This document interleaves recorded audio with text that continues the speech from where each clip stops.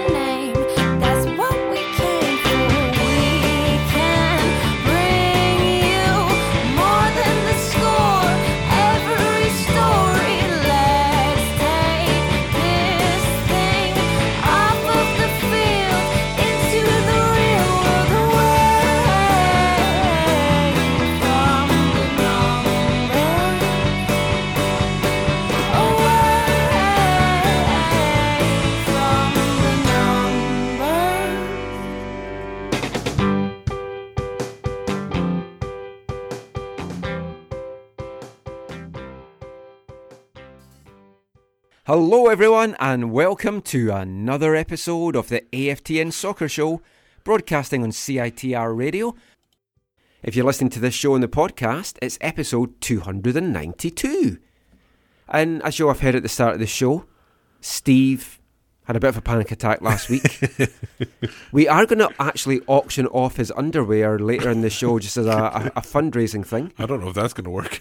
Well, just the ones you're currently wearing. Oh, we'll do that. Anyway, I am Michael McCall. I'm Steve Pander. And I'm Zachary Adam Eisenhammer. And we're upbeat because the Whitecaps got a point yesterday. That was one more point than they had to start the day, according to Robbo.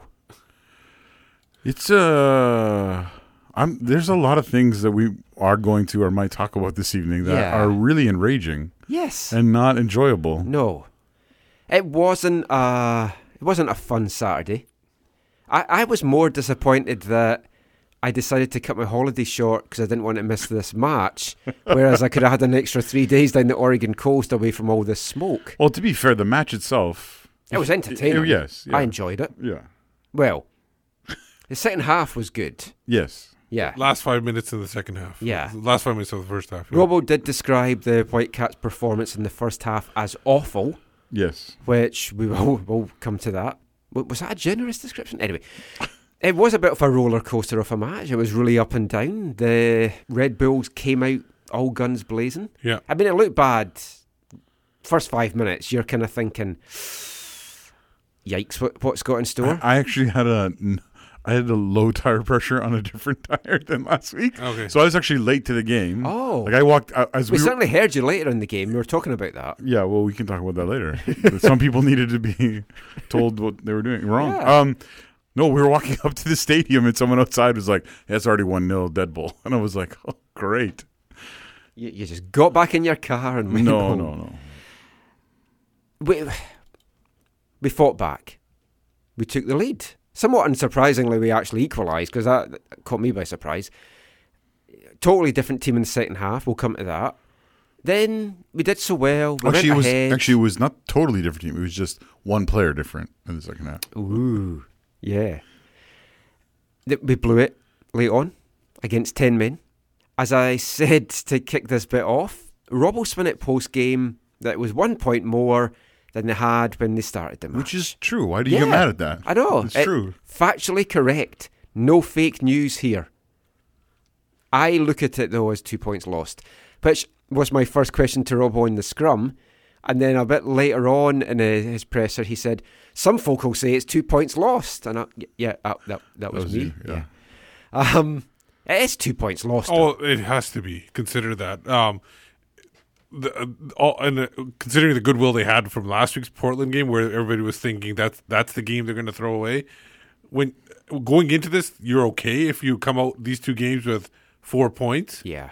But once you win that Portland game, then you're salivating, going, "Oh my God, we get 6 out of 6 at these two games." Belief was high. Yeah. Why are we talking about Saturday? There was no post game coverage of Wednesday. We are going to come to that in part 3. I know, I saw it. Why are we not talking about that first? Because it all right. goes with the flow into part 3. Oh, I didn't want to start off super depressing. I'm going to have to leave because I was on vacation. I didn't get a chance to catch the game, so I can't hear any spoilers. Oh, okay. So I'm going to avoid the game. Okay. I'll walk out for that segment. Yeah, you're going to enjoy it. A trophy was raised. Don't tell me. Don't tell me who raised it. That's all I'll say. Oh, man. I don't know who raised it, actually. I didn't watch that far. Oh, yeah. Well, now you just gave it away. Yeah. Wait, how do you didn't see what I did? I saw what you did. I made the universal symbol for baldness. Right, well, yeah, right. Portland. They were cock-a-hoop in the locker room last weekend. It's like the team was buzzing. They went for voodoo donuts after the game. Feel that may explain Wednesday's match, but the donuts or the food? Hey, I've had a few donuts from Voodoo Donuts in my time. You do not feel like running around in the heat after that, or doing very much. Blue Star Donuts, anyway, is the place to go. It's a better place. I tried to explain that to them, but they are also closed at that time of night. Yeah. But the belief was there. Then Toronto sapped all. Oh, sorry, Steve. Toronto sapped all that belief out of them. That's okay. It's already okay, but the crazy thing was, because actually I was listening to some of the post game stuff from Portland on the way over here. One of the crazy things about that game was just like everyone bought into the plan. Everyone was at or above their levels. As Stefan Marinovic said, they felt like defending for the first time in what seemed like forever. Exactly. It was crazy. They even had 5 back there at one point. And then to have 2 games in a row of not that is very discouraging. I mean, what is blowing a lead against 10 men at home in a game that, frankly, you had to win, especially when you're 89th minute, 90th minute, what does that do for a team mentally? Or you do get the impression with this team that nothing faces them. Does this do anything to them mentally? Well, obviously we'll find out next Saturday. But the thing is, though, and maybe we'll talk about this later on, it's not. There's more going on with this team than just results and just training right now. Oh, yeah. So you wonder how much that plays a role in this, right? Yeah. I was looking for a song called Dead Men Walking, but maybe There's a movie. Yeah, we'll save that for another. We made a little thing for Chivas. Do you remember that we made for Chivas? Oh, no. Dead Club Walking? Oh. With the Don Garber's face and a goat. You don't remember that? You can save that for Columbus. Right, let's get to the game. Starting lineup.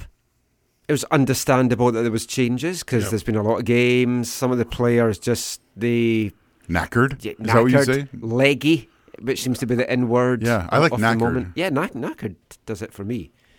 But even with those changes, this was a team that looked knackered in the first half. Yeah. Alphonso Davies looked dead on his feet. And we were like, there's no way he's going to make it to the end. Yeah. Then had a resurgence in the second half. And I was saying to you, like, if he can't do anything against the Red Bulls, what's he going to do against RB Leipzig?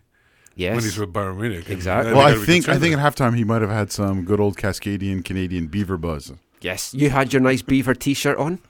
Oh, I should have brought Pop Will Eat Itself Beaver Patrol to play. Oh, that would have been fitting. Yeah. Might get us thrown off the air, but yeah. Don't drink if you're an energy drink. If you like energy drinks, don't drink Dead Bull. Drink Beaver Buzz. Drink from the Beaver Cup. But as they say on their site, only drink 1 a day. Yeah. That's what Beaver Buzz says? Yeah, they say that. Oh, really? Yeah. There's a warning. Anyway, any surprises for you in the starting lineup? I think some people, I don't know if surprise is the right word, but they were concerned that Juarez went straight back in the team, even though it was obviously a high rotation game. I expected him to because he was full of rest, so obviously he would be like playing up to his levels. Yeah, he was off at halftime. It has worked in other matches, I think, this year, him and Felipe together. But it was really poor. What about Hurtado up top? I felt he deserved to start. Yeah. I would have maybe liked to have seen him beside Kai. Yeah. But that was never going to happen. No. Especially because Kai plays so much. Yeah. And you wanted some creativity in the middle, so that's why you put Jordy there. Yeah. We're going to kind of come later on the show as to what is the best team. And can you fit the players you want in that team? Because it does look a bit complicated now. I think I have my best 11 for sure. Does Robbo? That's the big question, though. Now, it didn't take long, as we said, for Red Bulls to get on the board. You sadly missed it in person. I'm sure you've relived the horror online since.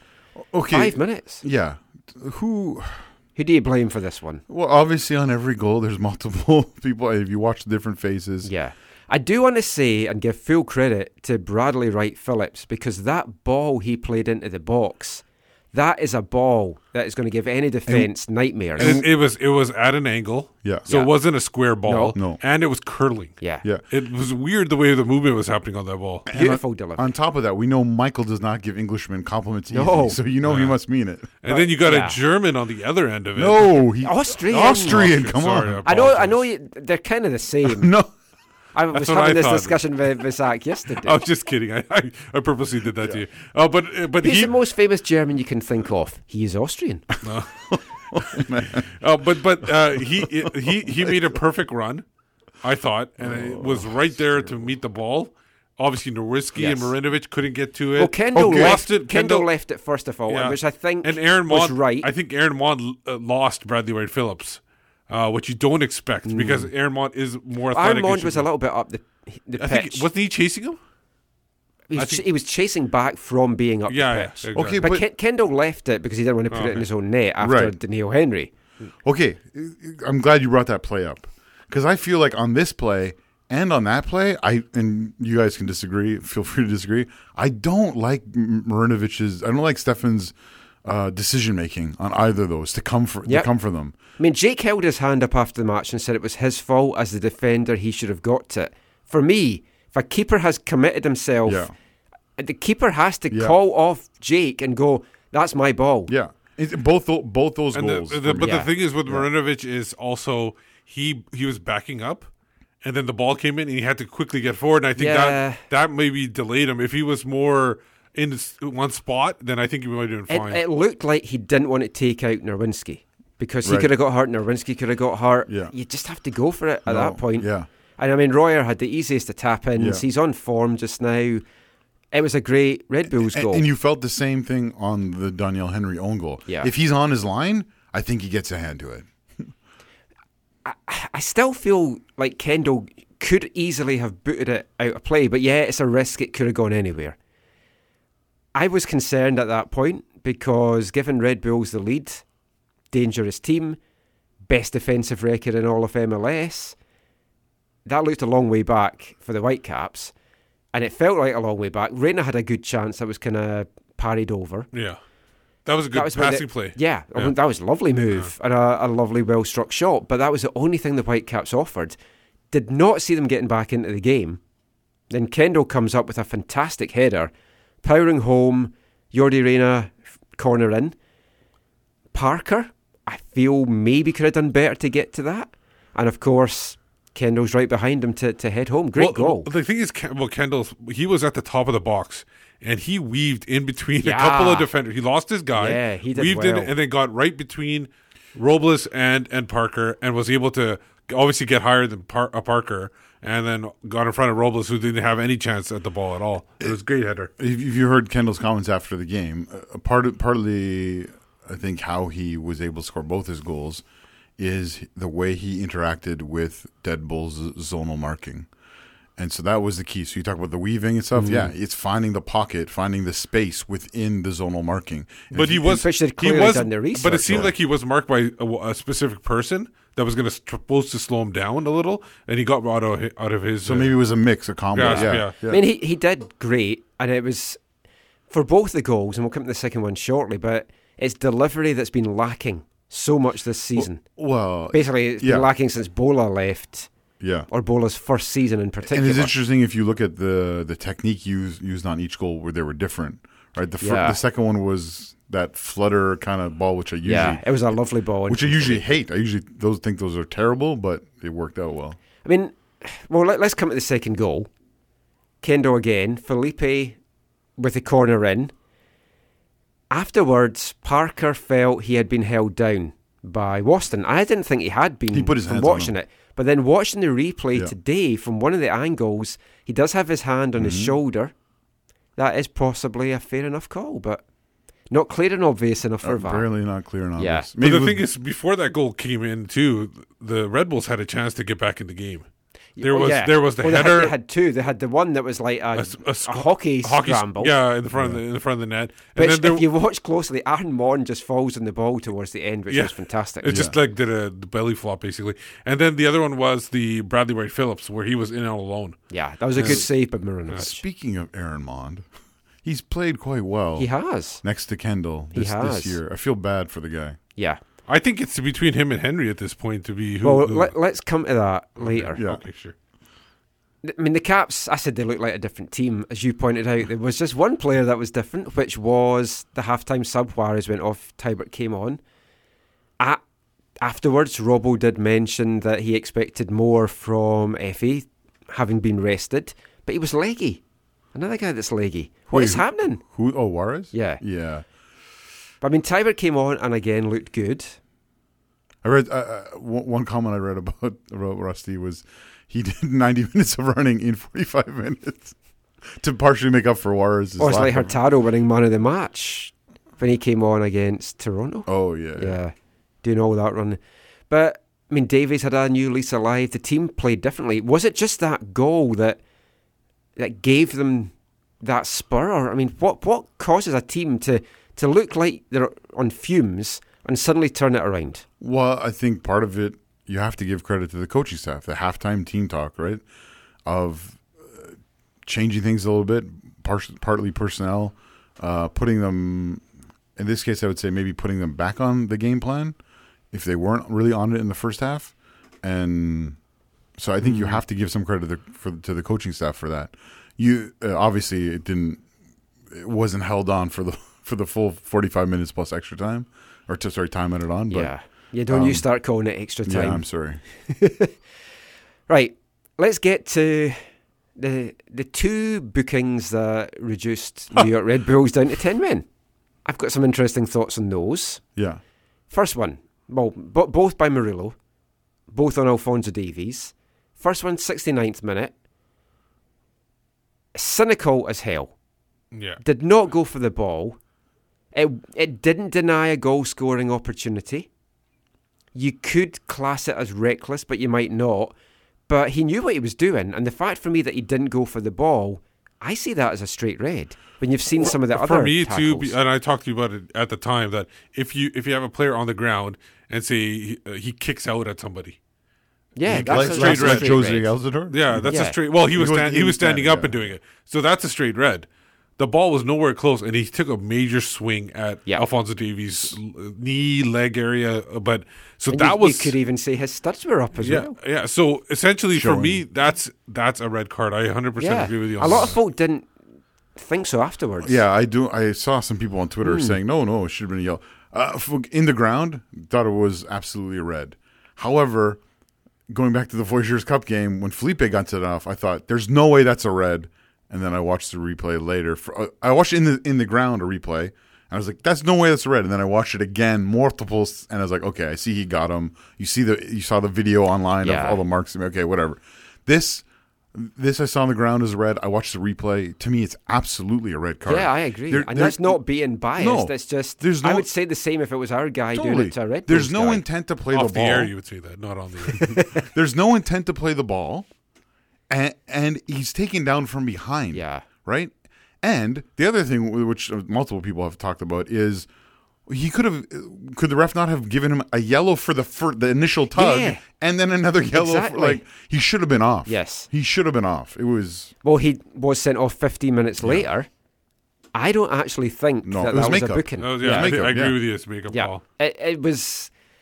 No matter what angle you watch it from, there doesn't seem to be enough contact. Which then Davies is going down, clutching his face. There was maybe a little bit of shoulder to shoulder. I didn't see anything hitting Fonzie's face. yeah. It was harsh, but it was a makeup, and he deserved to be off at some point. Yeah. It was a borderline yellow. It was like some referees would give that as a yellow, some might not, but I think it was a borderline. Because it wasn't a definite yellow for sure. I didn't go back and look at it again because I was so disgusted by the first one. But to me, it felt like even if it was shoulder to shoulder, Michael, it was too reckless and too much force. You know what I mean? Like, and sort of, even if it didn't get him in the face, it did, I think, stop his run. Yeah, and I think that's where maybe Yeah. that's where it's a borderline yellow for me. In a lot of ways, it would maybe have been better if they hadn't been reduced to 10 men. They might have scored 2 goals. Yeah, I'd said to Steve before the setting off, I fancy New York to get a second. It just had that whole feeling about it because they were so out of the game that you just thought they're going to get one chance. This is a team that just needs one chance and bang, they're going to get it. Now, this whole thing, why can't the Whitecaps play against teams that have gone down a man? We go down a man often enough to know how a team's going to play, because that's how we play. We just seem to struggle. And I guess, right, talking about the equaliser, first thing for you, was it a foul by Kendall to give away the free kick? Yes, for Robbo me. said afterwards it wasn't. That's Clear really, foul to me. Doesn't really surprise me that they would say Okay, that. this is the one where he goes up over the guy, right? He goes up, his knees in the guy's back, Yeah. and he gives him a shove. I didn't see I don't the see how that is not. I didn't see the shove because I didn't see a replay of it, but I definitely saw the knee. Yeah. From like open play, you can see that. In the stadium from the other end of the ground, it felt harsh. And then when I heard the coach's comment, I thought, oh, that's kind of reaffirmed me. So I didn't look at it again. But for you, it was. For me, No, it was a free kick. It was. Definitely a free kick. Every day of the week. Like, I agree with you. And the thing is, if he had just gone up, because he definitely towers over. I think it was Bradley Wright Phillips. Yeah, and as Robbo said, he was being penalised for his height, and it's not his fault, it's his parents. No, because he could have got up and he could have headed that ball away without having his knee up. Yeah. I think he could have easily got to the Yeah. ball. So that knee being up, that's just, I don't know if you want to call it lazy foul or just not thinking It's at just that time. such a stupid challenge at that time of the game. And then the spot. Oh, yeah, I mean, it was the ball that was whipped in Yeah. was fantastic. Yeah. It was, again, It was great delivery. Adams, what's his first name? The young kid from New York? The center midfielder. Terry? No. Tommy. No. Tony. Tony. No, I don't remember. Terry. I'll look it up. What is that shirt you're wearing? Urusai Yatsura. Oh, what is that? A It's band? a Glaswegian Tyler. band. Tyler. I knew it Tyler, was a T. yeah. There you go. Yeah, good Deadbolt good old Tyler Ty Perry. Adams. A lot of folk initially were blaming Shea for Yeah. losing Royer. We had an interesting discussion with somebody after the match who we won't say who was asking us, who do you blame for the goal? Shea, we said. No. Alphonso Davies. Yeah. Yeah. And watching it back when I Yeah. got home, Fonzie lost his man. And he knew it. Absolutely. He knew it, Yeah, and he his was just like- reaction he was was like, just like, oh. And Shea knew it as well, because Shea, Yeah. if you look at Shea, gesticulates towards Fonzie. So again, multiple people can be blamed for multiple things on goals. No, I like that. I like that. She's like, it's him. It's him, Robbo. It's him. It wasn't me! Don't yell at me, Southsiders! Even though it was Davies' player, I still think Breck Shea should do better on that. Yes, but yeah. He should have done better, but Davies lost his man Yes. to begin with. Yeah. Even if Davies had tracked back, though, in saying that, I am not sure that anyone would have stopped Royer getting that ball. But it was a good finish. 2-2. Absolute nightmare. That's our thoughts on the match. We're going to hear from the coaches in part 2, and we will bring you all that after this. Hi guys, I'm Aaron Ma, and you're listening to the AFTN Soccer Show. Fashion crisis hits New York. I saw a blind man, he was eating his fork. He said that's what you had to do to be cool. You eat your cutlery instead of your food. What a hippie diddly crazy world. What a hippie diddly crazy world. Welcome back to the AFTN Soccer Show on CITR Radio, broadcasting from the unceded Musqueam Territory at the University of British Columbia. That was the Frank and Walters there with Fashion Crisis Hits New York. Very fashionable looking coaches Yeah. yesterday. Robbo wearing that satanic goat's head top of his again. Yep. Zach's giving me a weird look. The black thing? Yeah. It's got the ram head on it. It's an English brand, but it's like a satanic ram's head, I feel. I feel he's made a deal for the devil to be undefeated these last 4 games. And then not a great deal, because obviously we've had 2 draws in that. Anyway, back to the game. 24 hours or so have passed since that late goal. I was trying to think of a nice way to say it. Anyway, but the Caps, they're unbeaten in 4 matches, as I mentioned there, because of the deal with the dark side. They're facing the worst team in the league for the next 2 weeks. Is that reason for optimism? Or is it hard to shake the gloom after this one? Wednesday. It's tough to see because they haven't won in San Jose, if I'm not mistaken. They've never won there. They've tied quite a bit. They've won. I've seen some horrendous games at Buck Shaw there. Yeah. But there was that Blood Spare game that they had. Remember the Blood Spare? When they had the blood on the kit and they had to borrow a kit from a supporter? Oh, yes. Yeah. That was because of blood? Wasn't it because of blood? No, it was because I thought they forgot some kids or something. Oh, maybe that was it. I don't know. Yeah, I don't remember. Then I'm not very cool. But they call it a blood spare when they have extra. Didn't they like take Chris Steele's jersey and they did. And then they gave him a charge? It was all meant to be kept quiet as well. Yeah. And it's like, we don't want this to get out. And then someone messaged me and went, hey, guess what's happened to us all? So I put it out there. Anyway, let's hear from both head coaches. Now, you've heard our thoughts on the game. So we'll hear first of all from Chris Armas. Steve had along to chat to him. And then we'll hear from Robbo. Who are the Warriors?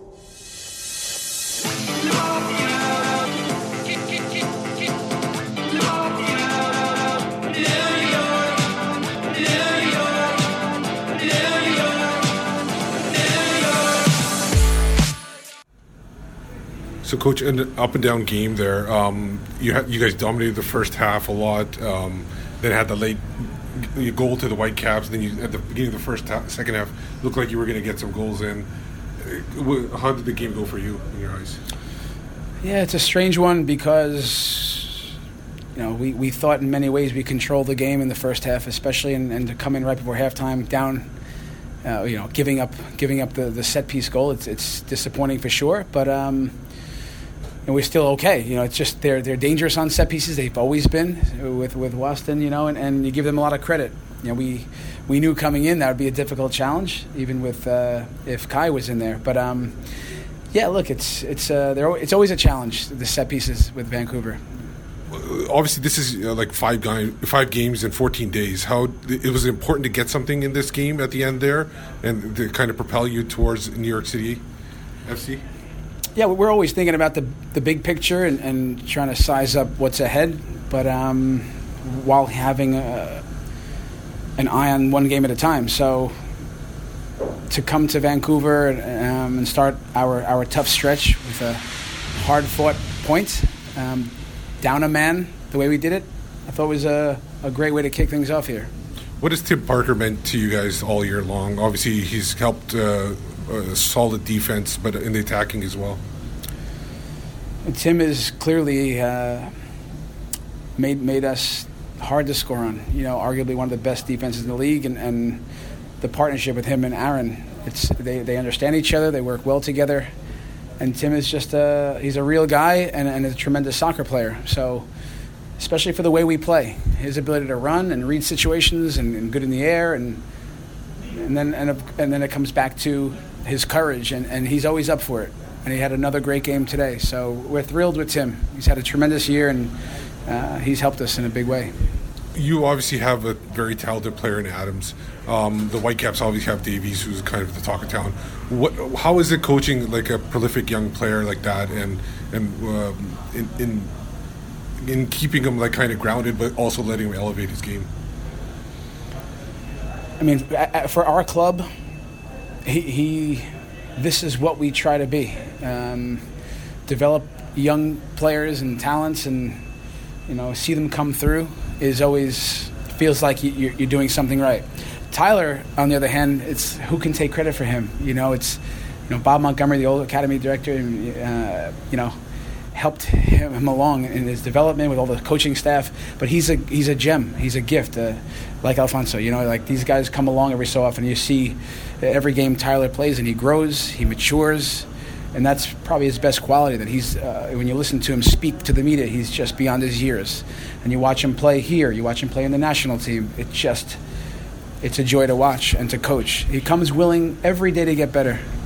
And it's usually not good enough for him, but we're so fortunate to have a player like this. Did well to fight back, but then giving up that late goal. Do you take any solace from this game at all, or do you see it as 2 drop points?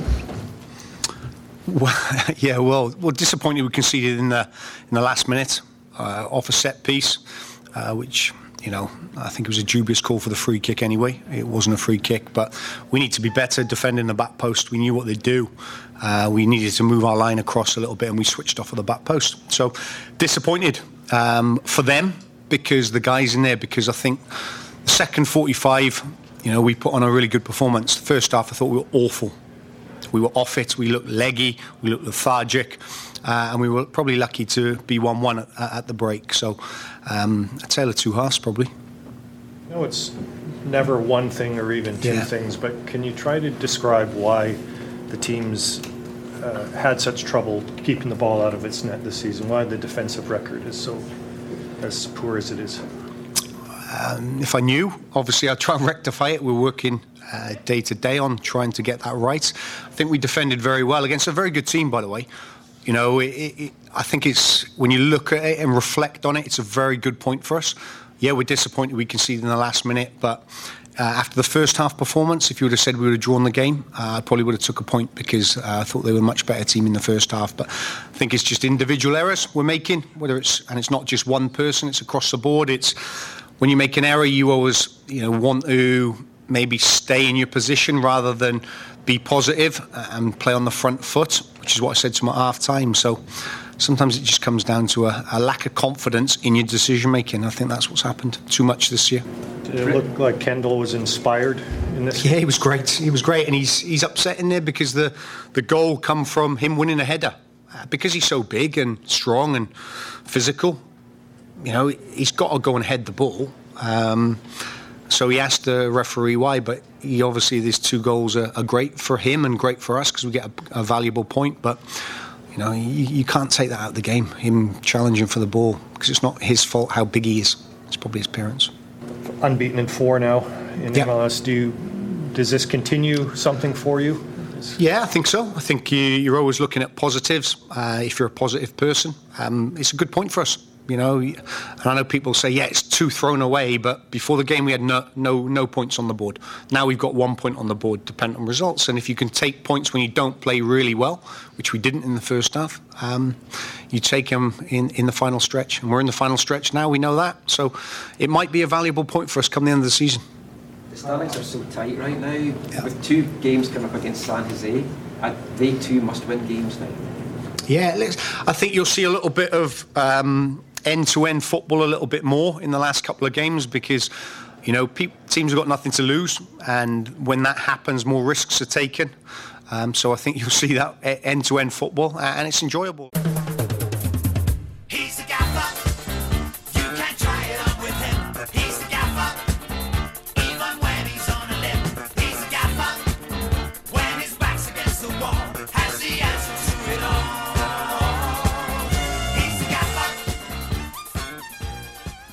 The gaffer's there. Some interesting comments. Some of the stuff that Robbo said didn't go down too well. It does kind of feel, though, that in the current climate, that anything Robbo says after a game doesn't really go down too well. Especially if they lose. Yeah. Stuart Kerr tweeted today... last night. Was it last night? Yeah, it was last night. About how this was such a united group in capital letters. It was a united group, and they were defying the odds, which seemed a bit odd considering, well, they did defy the odds because they gave up the lead with 10 men. Oh yeah, you don't expect a team. You don't odds. Expect a team to lose against 10 men. Yeah. It was just a very strange thing to say. He kind of was a bit slated for that online. I always feel, though, when teams come out and say what a united dressing room it is, it's basically saying, I don't care what you're hearing, we are united. I do. Okay, that's sure. That's fair. But I do think that the whole us against the world thing does feel. I don't mind that. That feels legitimate. Yeah, like when you look I at, like that. When you look at MLS and how they look at the Canadian teams, particularly Vancouver and Montreal, and the refereeing, right? That you feel that. I mean, it's bad around the league, but over the years, I think Vancouver's felt very hard done by.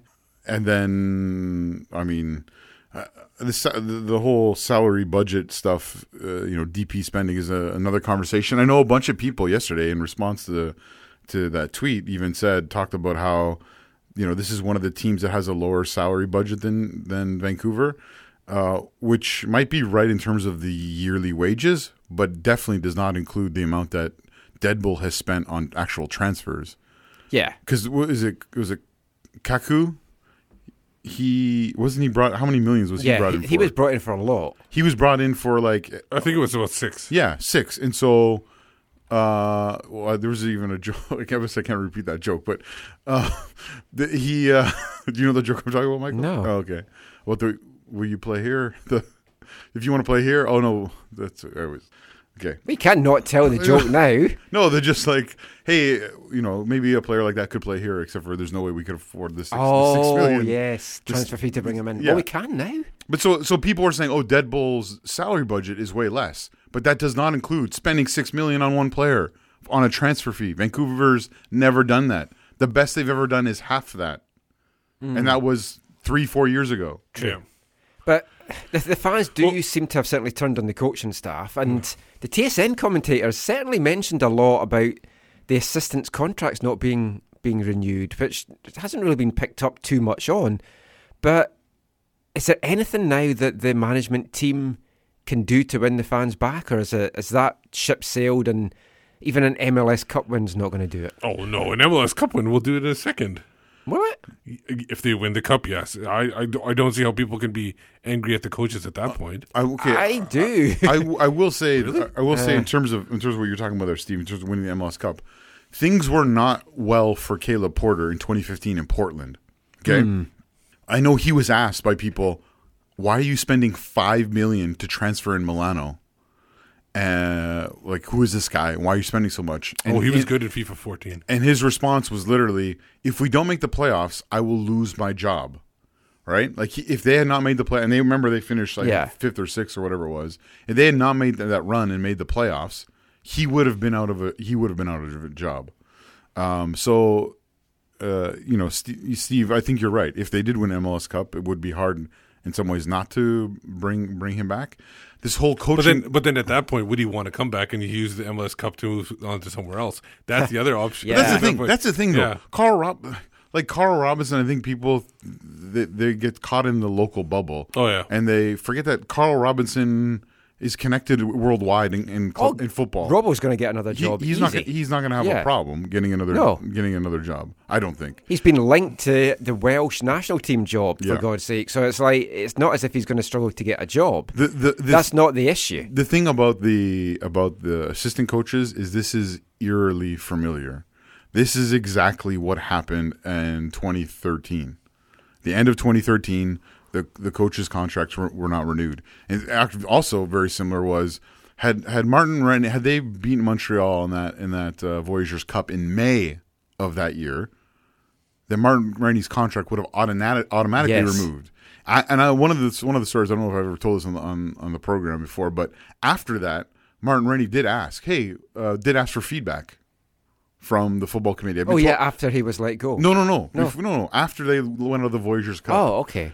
I've been told by multiple people, he asked the football committee, is there any feedback on how things are going? And, we obviously didn't win this, but in the season, and was essentially told, we'll talk at the end of the season. And it feels, I don't know if that's exactly what's happened this time, but it feels, unfortunately, like that's the path. Well, I mean, if there is truth in the assistants not having their coaches or their contracts renewed, it's an unsettling thing to be hanging over the club at this time. Right, it doesn't help. But that's the thing, though. What the owners and what the football committee are trying to do, what they want to do out of this, if things don't go well, if the playoffs are not made or the playoffs are made and it's not a good run, is they'll want to not bring back the coaching staff and tell everyone, look, we're putting all this on the coaches. And they won't take any responsibility themselves. This is how they've set up the football committee to work. When something happens that's wrong, they deflect the blame. They deflect the thing.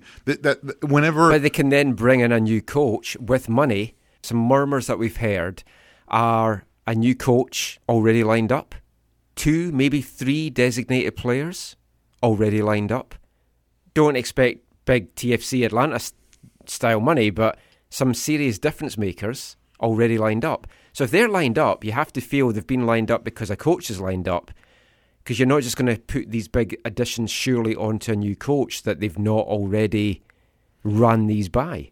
Right. So this is the first I'm hearing of this, right? But so it's just speculation at this point. But rumors. One of the things that's been said in the last year and a number of years really is in MLS, what's changed? We've had how many? Mark Riebert had a tweet joking about how many players have played for 587. Vancouver. Yeah. So Vancouver's had a lot of players in MLS. They've had 3 or 4 coaches in MLS. Those things have all changed multiple times. The only thing that hasn't changed is the approach and the people behind the approach. And the sad thing is that they've set themselves up. They circle the wagons whenever anyone's against them, and nothing can be done. And unless there's a real revolt from, like a unified, real big revolt from people. Well, season ticket renewal is one of the things. Yeah. If people don't renew their tickets, that's the only way you'll ever see change. And I don't see that happening this year. And so I think the circus, the carousel wheel will continue to go around at the circles. That is the Whitecaps ownership in FO. If things are in the pipeline and they're not going to make these changes until the off season, they should extend the season ticket deadline. So what they'll say to you, Michael? If you said that to them, you know what they'll tell you? And because if they said it's us, I've heard them say this in the past. What would they say? They would say, we are one of the latest clubs for season ticket renewal deadlines. A number of clubs have them. During July or August or whatever, or July. I think June or July, like a full, like halfway through the season kind of thing. So let's say we're more than we're more than generous in the timeline we give for that. Yeah. Anyway, let's get back to some other current Whitecap stuff. I was going to talk about the defence in this part, but we'll save that to part 3. So, if we're talking about players and coaches moving on, and you have to think that there's mass changes coming, you've got to look at some of the players that might move on. A lot of fans don't seem to like Juarez and Felipe. They are big money players. Juarez, of course, taken off at half-time yesterday. He's disappointed many. He came here, though, wanting to play a midfield role. He'd been playing right back for years before that. Is it maybe the case that there was a reason that he was playing right back and not midfield, because he's just not cut out for midfield anymore? I don't know. With his limited pace, I wouldn't want to see him at right back either. I mean, you have to feel he's not going to be here next year. I don't know the state of his contract, but if because often they're 2 and 2 years and 2 option years for the club. Yeah. So I'm crossing for a 1-1.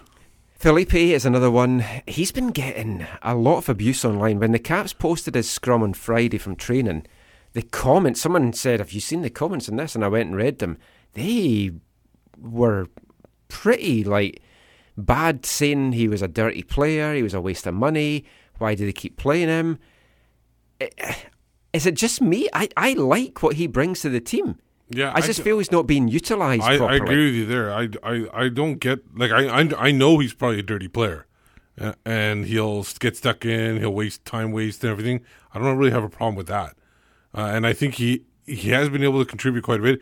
I think in the first few games he had already picked up 5 assists in the first handful of games. I can't remember exactly what it was. First 12 starts, he had 6 assists. Yeah, that was pretty big. That was his career high at that point. In the 11 appearances since, 10 of them were starts, he's had 1 assist, and that's since dropping back into the deeper role. Yeah. He got all his assists when he was playing further forward. He's been asked to play a more defensive kind of game. I just don't think it suits him. He's got a record and a reputation in this league for doing well. He's had all these assists over the years. He's just not being utilised properly here. And if he is, he's a key guy for the Whitecaps going forward. He should be playing higher up and supporting players like Kamara, Davies, Reina, Teixeira. He should be up there feeding them the ball, basically. He should be the... but how do you fit all those players in? Yeah. Like, that's the thing. Well, that's the big key. One of the things is he's been moved back because they've decided to play Reina as a second striker or the attacking central midfielder behind a striker. Because it's hard to knock this 4-4-2 either because it has brought some wins and some success. But right now, the best two defensive midfielders are Russell Tybur and Ali Ghazal as a tandem, like together. I think Felipe and Tybur play well together too. Should we be going back to 4-2-3-1? Well, but this is where I was thinking about this a lot today. This is where it's, and I think this is what Rob would say too. He doesn't get caught up in formations. Exactly, he doesn't get caught up in formations because the 4-4-2. Neither does the team if you sometimes watch them play. The 4-4-2, the way they're playing it is just essentially a 4-2-3-1. Yeah, yeah. So it's not a huge deal. In one way, it almost feels like spin when they put it out saying 4-4-2. You know what I mean? Yeah. Because they know people wanted an attack. People want there to be two strikers. Yeah, but essentially, I want to see Felipe move up further up the field. I don't want him sticking there. And I think if you have a Tybur or a Ghazal playing with him, I think those guys can handle by themselves being back there. And then hopefully Felipe gets back in time to help support them. That's the thing. Like if you put Ghazal in the team with Tybur, there's no spot for Felipe. Yeah. Because whether you're looking at 4-4-2 or 4-2-3-1, you've got Kamara up top. Yep. You've got Davies on one wing. Yep. Probably Teixeira on the other. Or could Felipe do a wing role? No. So you're probably looking at Teixeira then, and then you've got Reina as the 10 or the second striker. Yeah.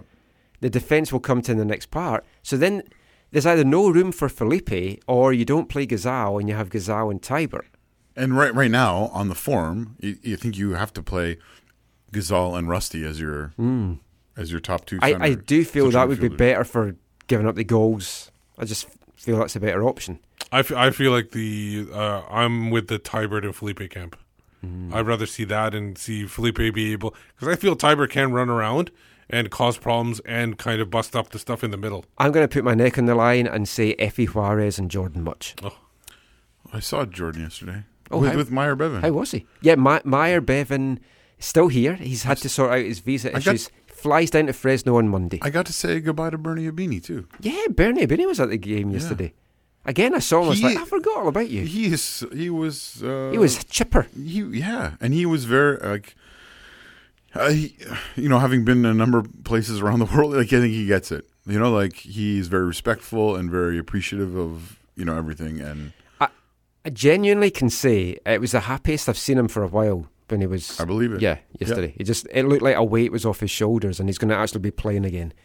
Anyway, we're going to be back in part 3, looking at the Whitecaps' defence. So we'll be back with all that after this. Hi, I'm Tim Parker, and you're listening to the AFTN Soccer Show. I spend all my sunny days just staring at my phone. I'm not waiting for your call, just really like my ringtone. I spend all my rainy days just lying by your side, and now I'm blaming all the sun for taking up your time.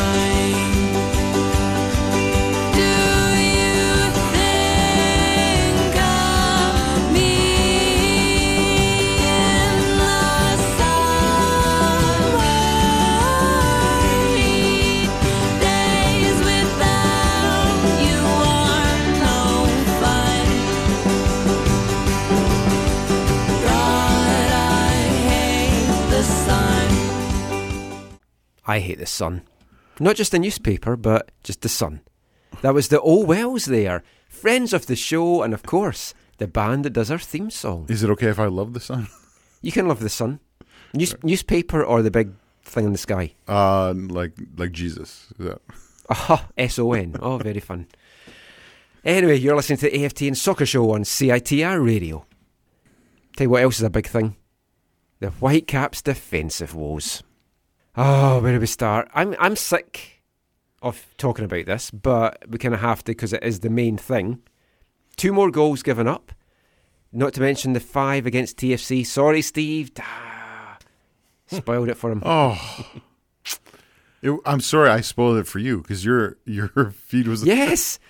I was watching it in my hotel in Newport, and then he makes a comment about a goal, and I was because the Whitecaps, he's like, "Oh, the comeback's on." I was like, "Yeah, I haven't got to that bit yet." It made it exciting watching. And then did you like my? What time is it in Oregon? Yes. Yeah, we'll come to that later in this part. But yeah, the defence. Robbo constantly asked, "What's the answer to this?"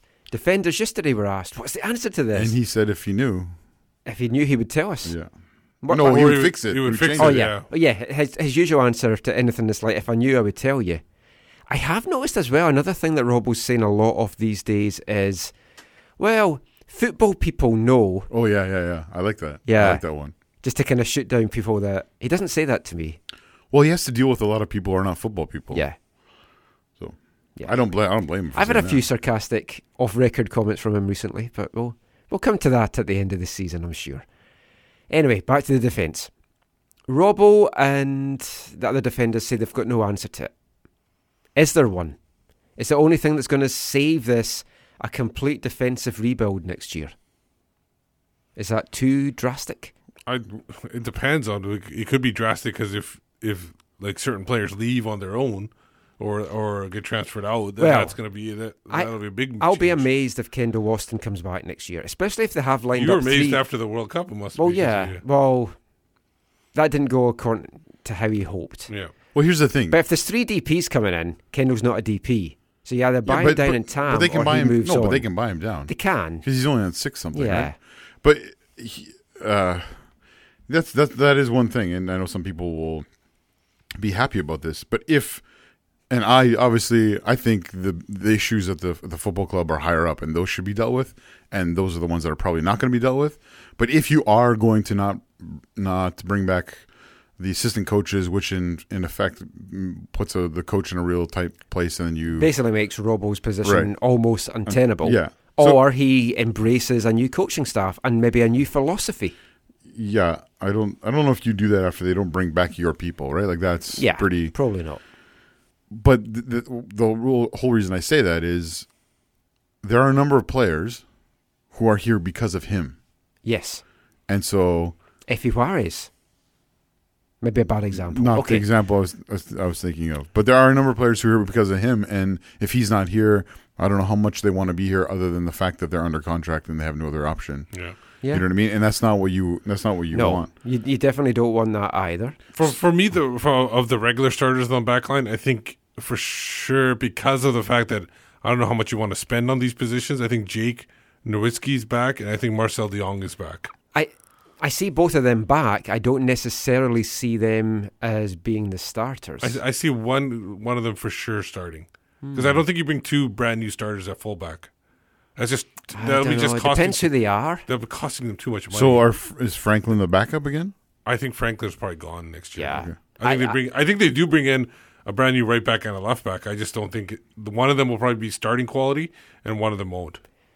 Also, not 100% sure that Stefan Marinovic will be here next season. He does have aspirations to go and play back in Europe, especially in England. So I think his ideal scenario was he had a good season here. Well, there's get snapped up in the winter transfer. There's window. a prime example though too. If you're not bringing back Kerr, like Marinovic is his guy. I wasn't sure if Kerr was definitely one of the assistant coaches. Oh, okay. Is he not? Because he came in later, so who knows? Because he might have a different contract. Yeah. Oh, so just Pert. No one's and ever Forrest? confirmed it. I took it to be Pert and Forrest, but it could be Kerr as well. But would Kerr want to hang around if it's a whole new thing? Well, and if Kerr is gone, we saw it with he brought in Stefan. We saw it with Marius, right? Mm-hmm. Like it was not a happy marriage between Kerr and Osted. Essentially, right? I mean, like, it wasn't terrible, but it wasn't, They were professional with each other. Yes, totally professional. Well, you've got Spencer Ritchie that you can bring back from Cincinnati. He's been getting some starts recently and doing well, kept a few clean sheets. What are those? Sorry. I think that. Well, we're not even is- tracking those. We're tracking 1-goal games. Yeah, what Steve pointed out yesterday when it was just one, that was like a clean sheet. We were going to ask Robbo that. The new Did that clean feel sheet? like a clean sheet because you only let in 1 goal? And then that question goes. You should not have asked that. That would have been. I didn't. So it was fine. Yeah. The option wasn't there to ask it. Yeah, I'm not even going to say what I wanted to say about that. But no, like You're going to so- say it wasn't a clean so sheet because they shut the bed? if even assistant coaches go, whatever, like you will find players that will not want Yeah. to be here, right? Like, So what do you guys think? Well, we had a rebuild this year. Yeah, a little bit of it. It was, yes. Yeah, and it looks like another one no matter what next year. But that's the thing, though. MLS is like that. Yeah. I think I've said this on the show before. Ziggy Schmidt once famously said, not what you want to say, Michael. No, he once said, in MLS, every year is a rebuild. You're Yeah. bringing in 10 new players Yeah. every year. I And you can go from I worst consider- to but first, I like think, Colorado. I know it seems like big, but I think 10 players is not really a rebuild, it's a retooling. I think when you get Right, rid so- of half the okay. team, more than half the team, that's Which- a rebuild. which is I what they think did we've last got year. enough tools on the team that we need a rebuild. Right, let's look at some more defensive things here. Okay, so who else? Right. We've been talking about center backs. Aaron Mond, Yeah. you've referenced it in the first part. I really like how he's played with Kendall all season. Yep. Last couple of weeks in particular, he's been good. Down in Portland, yesterday, I didn't really think he put a foot wrong. Maybe caught upfield for the first goal, but apart from that, not too much. Henry, to be frank, had 2 nightmare games against TFC where he was found lacking. Well, the first game, I think it was just the end of the game. It wasn't as bad, but he No. was like the second game in particular. Well, second game, he yeah, was but like who all wasn't? over the park. Who wasn't though? But I think the first, I didn't watch the second game, so I don't know. First game, I thought he had a fine game until the end. That one mistake Yeah. at the end. Yeah. I don't think you can blame him. I think you can say 2 games he was And horrible. although breaking the wrist is I think not, you're going back to your last year's thoughts of Henry. I think you need to interview him again so you get on. yeah, your favorite person. Yeah. The breaking the wrist is in one sense frustrating and disappointing. On the other sense, it does show how much he cares. Yeah. About his performance, and I think also the team. Yeah. And so, But he does seem to be in some pain. I think he played through the pain on Wednesday. no, he and can maybe play. He shouldn't. I talked to him yesterday. He can play. He's ready to Okay. go. No, he'll be fine. Jose Aja is 2 weeks away from coming back from his quad strain. Okay. For me, Mond and Waston deserve the next few games. And then, as long as Mond doesn't put a foot wrong, Mond is my starter. But then you've got 2 big money guys not starting. Yeah. And what about Roberto? Yeah, do we think we will see Dominguez this year? I saw him yesterday in the elevator. Doesn't speak much English, if any. That's always a positive thing. Did he understand you're Scottish? I wasn't speaking to him. Someone else was trying But to. if he's playing with Kendall, they should be able to communicate. Yeah, well, yeah, there's that. I mean, if the season's lost by that point, I don't see any harm in chucking him in just to see what he can do. Well, I did hear, though, that his trial did not go fantastic, but yet we still are brought him in to have a look. Because he's only on a MLS deal to the end of the Yeah, season. to the end of the season with options after that. Yeah. And Robbo's comments, they weren't exactly like glowing off him. It's like, we'll see what he can do. And it's a depth signing. Yeah. Yeah. Which it's is a no-risk signing. Yeah. Yeah. Well, that's sorry. I know I hate to go back to the coaching thing, but that's the thing. If the football committee's intention is to not bring back Carl Robinson, Yeah, they're not going to give somebody a 2-year deal. no, but they should. This is an Well, they example. shouldn't- yeah, you can't be bringing in players. This is no. But seriously, if they're not, Yeah. they should bring in someone for the end of the season to get their own evaluation. That was what I was thinking. Yeah. But at the same time, it depends who it is. Yeah. Now, And as long as he doesn't ask for like first class seats in the plane, yeah, should be fine. when he renegotiates the contract in the year, he should be fine. For me, we talked about this early in the season, got us in a lot of trouble with the coaching staff, but we'll talk about it again. If Robbo goes, Mark DeSantos, clear favourite for us. Well, for me, Zach's made a face. I really like Mark DeSantis personally. I know a lot of people here can't get over 2009. I can. Even though I think at this point, Mark DeSantis is the kind of guy, I think in his opening press conference he would address it. Because every time I see him, he addresses it. I had a great chat with him when he was here when LA were visiting. Yeah, same. He's a winner. Mark Weber backs him as well. Yeah. But he has done well wherever he's gone, and he's now had a year to learn MLS under Bob Bradley. Yeah. And he And LAFC are doing well. And he knows how to deal with not spending on players from being in Ottawa. He knows how to deal with the megalomaniac in Joey Saputo in Montreal. So if he chooses to come to Vancouver, he knows what he's getting into. Yeah, it's whether he would choose that. And if he does choose, he's not coming here until LA's season is finished. Oh, right. That's the thing. That's right. There you go. So then you're looking at another one we threw out there, Mike Petke. He's not going to come until the season's finished. He's an arse. Oh, no, their season's not done. I mean, who's they won. Who's free just now with MLS experience that isn't doing anything? Caleb Porter. No, I can't see that. Don't do that. I can't see that. Don't do that. Steve won't shake his hand. No, I've never had any issues with Caleb Porter after a game. Caleb Porter's actually... he's fun to chat to. Yeah, the dealings I've had with Caleb Porter, he has been... It could extend the show, though. Yeah. I might have to delete some of our previous episodes where I've not said when nice you things sent me about down there for... What was the cup? Was the cup match? I don't know. I sent you down for the Bayern game as well. No, last year for the cup match. The Seattle-Portland cup game, yeah. He was just like, and I think I might have wore like a curve hat or something. He was just like, oh yeah, your boy Darren's here coming, like in the locker room, and he was just like, oh yeah, come, like, and he was very gracious with his time, and he was very generous with his words about his players. It's a little bit odd he hasn't got another role. I still think he's holding out for this US job, but... Was the Bayern game you sent him down and you had to get the disposable camera to show that he was a photographer or something? No. You had to get rid of the disposable camera. No, I don't have a disposable camera. I just... That's funny. I had a DSLR or whatever they call this thing. Yeah. Right, let's get back to this because we're losing this section. For the game, I was in with Shikaria. That's where I was. Right, back to the Whitecaps defence. Brett Levis. He's done well against Portland and New York in the last two games. Just to get for to the 90 time minutes. that he's played, yeah. He cannot go a full game. And at the there was a minute mark. Remember I told you it was about 55th minute. Yeah, someone threw something on for him to drink. Yeah, or it was like one of those capsules or whatever. He unscrewed something, took it, and then screwed it back on, threw it back. Energy drink or something like that. It was. Now, but I think it was more better than Beaver Buzz. I think it was more rehydration or something like that. We love Brett Levis. Oh yeah, we want him to do well. Yes. I have a lot of time for him personally, never mind as a player. Yeah. He's just such a nice guy. Swapped kits with Tim Parker. But yeah, I saw that. But you cannot have a player that has to get subbed off before the end of every game, especially when it's a left back, because then you're forced to be making a defensive substitution. Yesterday we'd already had to make a halftime substitution in the DM spot. Mm-hmm. It just affects what you can do with the team.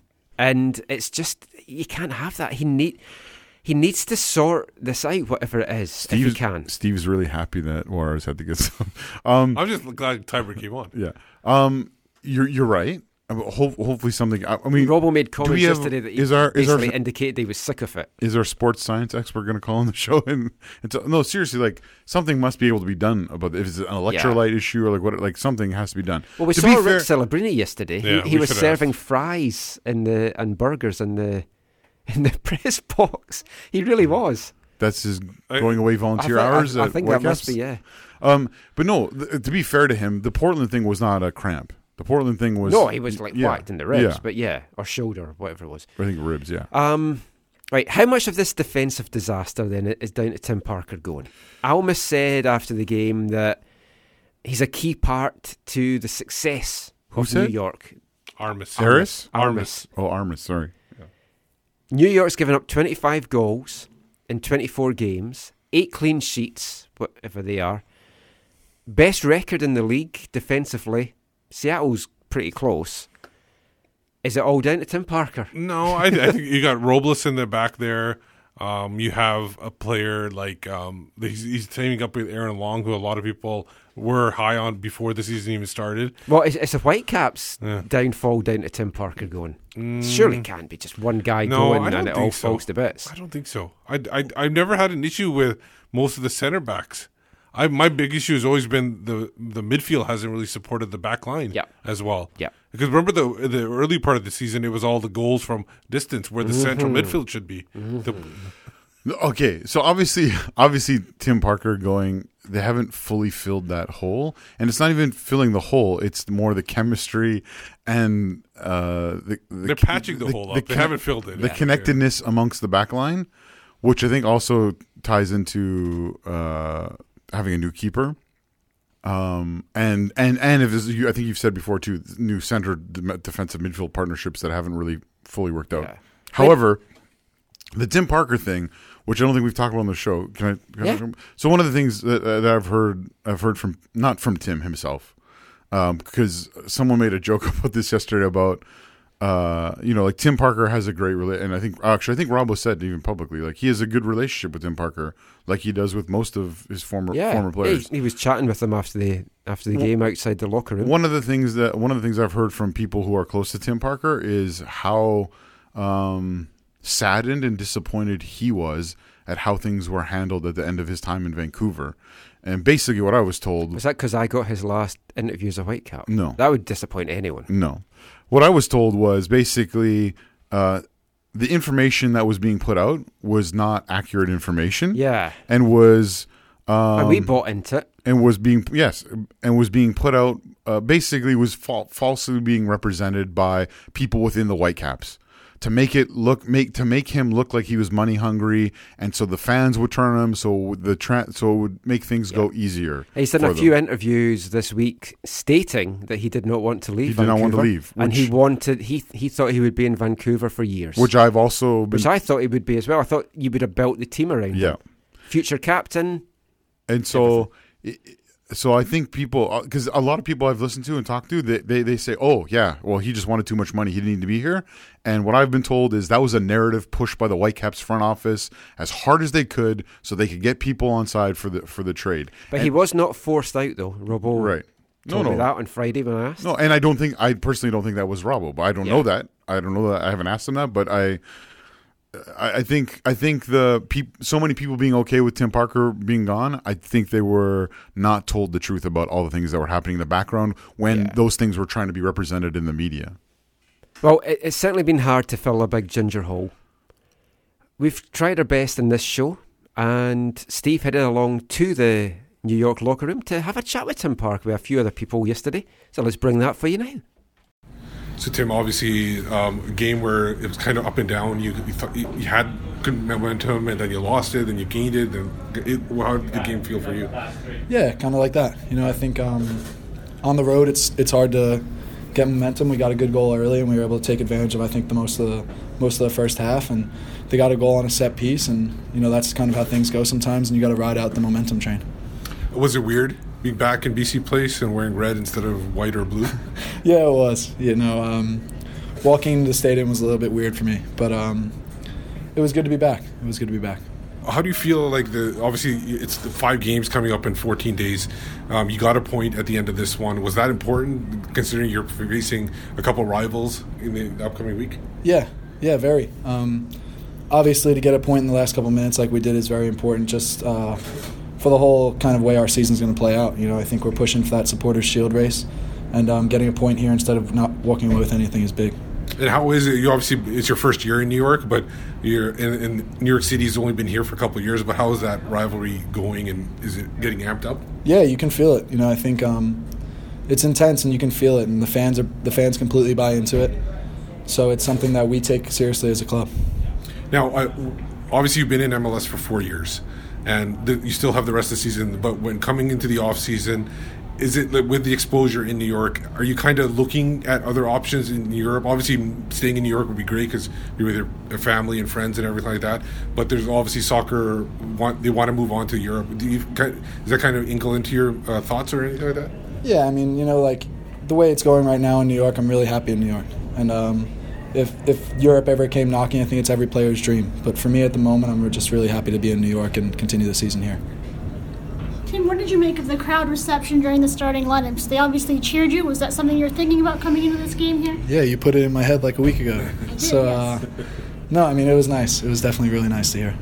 And what about Kendall Lawson? Obviously, you were the big talk in this match, but he obviously shot and beat you to a couple of headers there. Yeah, I mean, no, Kendall, he's always been great in the air. I mean, we had the idea that he was going to be able to, that they were going to be able to hurt us on set pieces, and we weren't able to take care of that tonight. What's the focus for the team going back to New York? You've got the big derby match coming up now. Yeah, I mean, we have a lot of matches in the next couple of days, so we got to try to get as many points as we can. Did you feel like you were pushed down a bit on the second goal by Watson? Yeah. Yeah, nice. I mean, yeah. Is this something you expect normally from him? Is it happening in training too? Over the No, I mean, look, Kendall's going to do whatever he can to get to the ball. Was I pushed down? Yeah, but I mean, I didn't get the foul, so it's a goal for him. What does it say about the character of your team? You go down to 10 men, but then you find a way to score a late equaliser. Huge. You know, we're building something special. You know, I think everyone in the locker room can feel that this team kind of has character and can fight until the end, and we're never going to say die. So I think that's important, especially on a cross-continent trip like this one is, to fight until the 90th minute and get that equalizer is big. There's been some debate about the trade. Who do you think got the better of the trade? Between you guys. New York. Easy. They got the redhead. Thanks, Tim.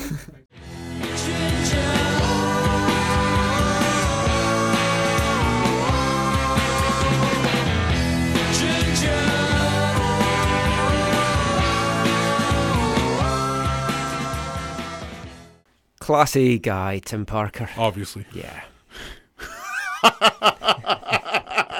Yeah. That was mentioned a lot in that interview. I don't know. Sometimes a word gets in my head and I just repeat it regularly. That was so I couldn't even cut it out because you just went so If you fast give it to me, into- I would have spent all the time cutting it out. Anyway, yeah, Tim Parker there. It has been a loss on the back line not having him.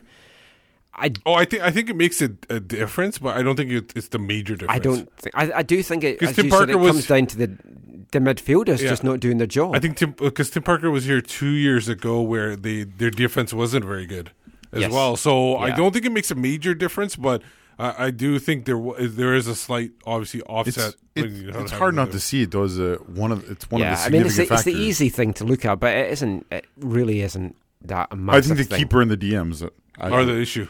Right, let's just finish this segment off. We'll keep our Southsiders chat to the next little bit. If we're looking at next season, what defensive positions get brought in for starters? For like, what starters are going to get brought in that's going to... Are you talking about the back line? Yeah, just a... I feel that unless they really want to spend a lot of money, and I don't think they will, I think they keep their fullbacks. Yeah. If Waston stays, then they're probably looking at another center back, and if it depends on if Marinovic stays or not.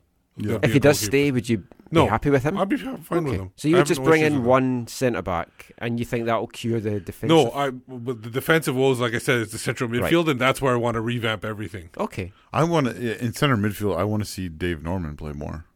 Eventually, yeah. I want to be in the.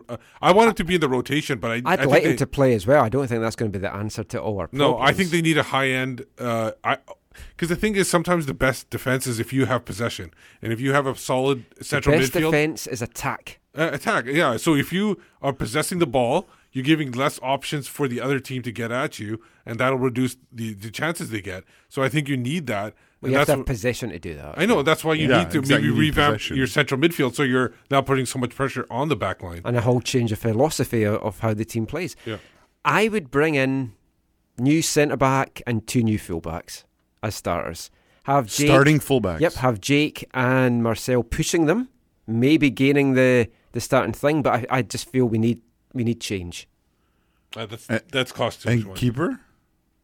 If Stefan stays, I'm happy with Stefan. Okay. For now, but I'd like a stronger backup challenging him. So we'll see what happens. It was Brian Rowe. Is it 1 year or 2 year? He's gone, I think, yeah. Anyway. Richie's back. Spencer. Oh. It's the ice cream man! It's the ice cream man! And you know who likes ice cream? Tim Steve? Parker. So, Tim, yeah, it's a hot day. You decide to get some ice cream. What would be your ice cream flavour of choice, or are you more a froyo kind of guy? Dairy Queen kind of guy. Probably a Blizzard. Yeah, and it would have to be with Reese's peanut butter cups. That's great. Thanks so much. Ice cream man, ring your bell, play the music I've learned to love so well.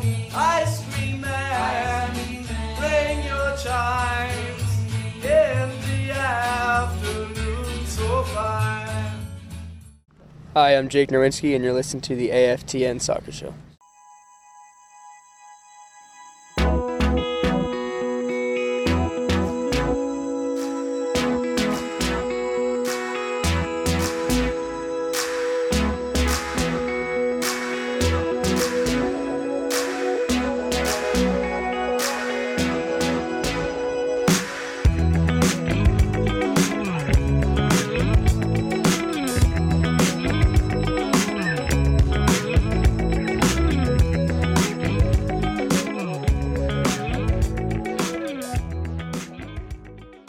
Welcome back. You're listening to the AFTN Soccer Show on CITR Radio.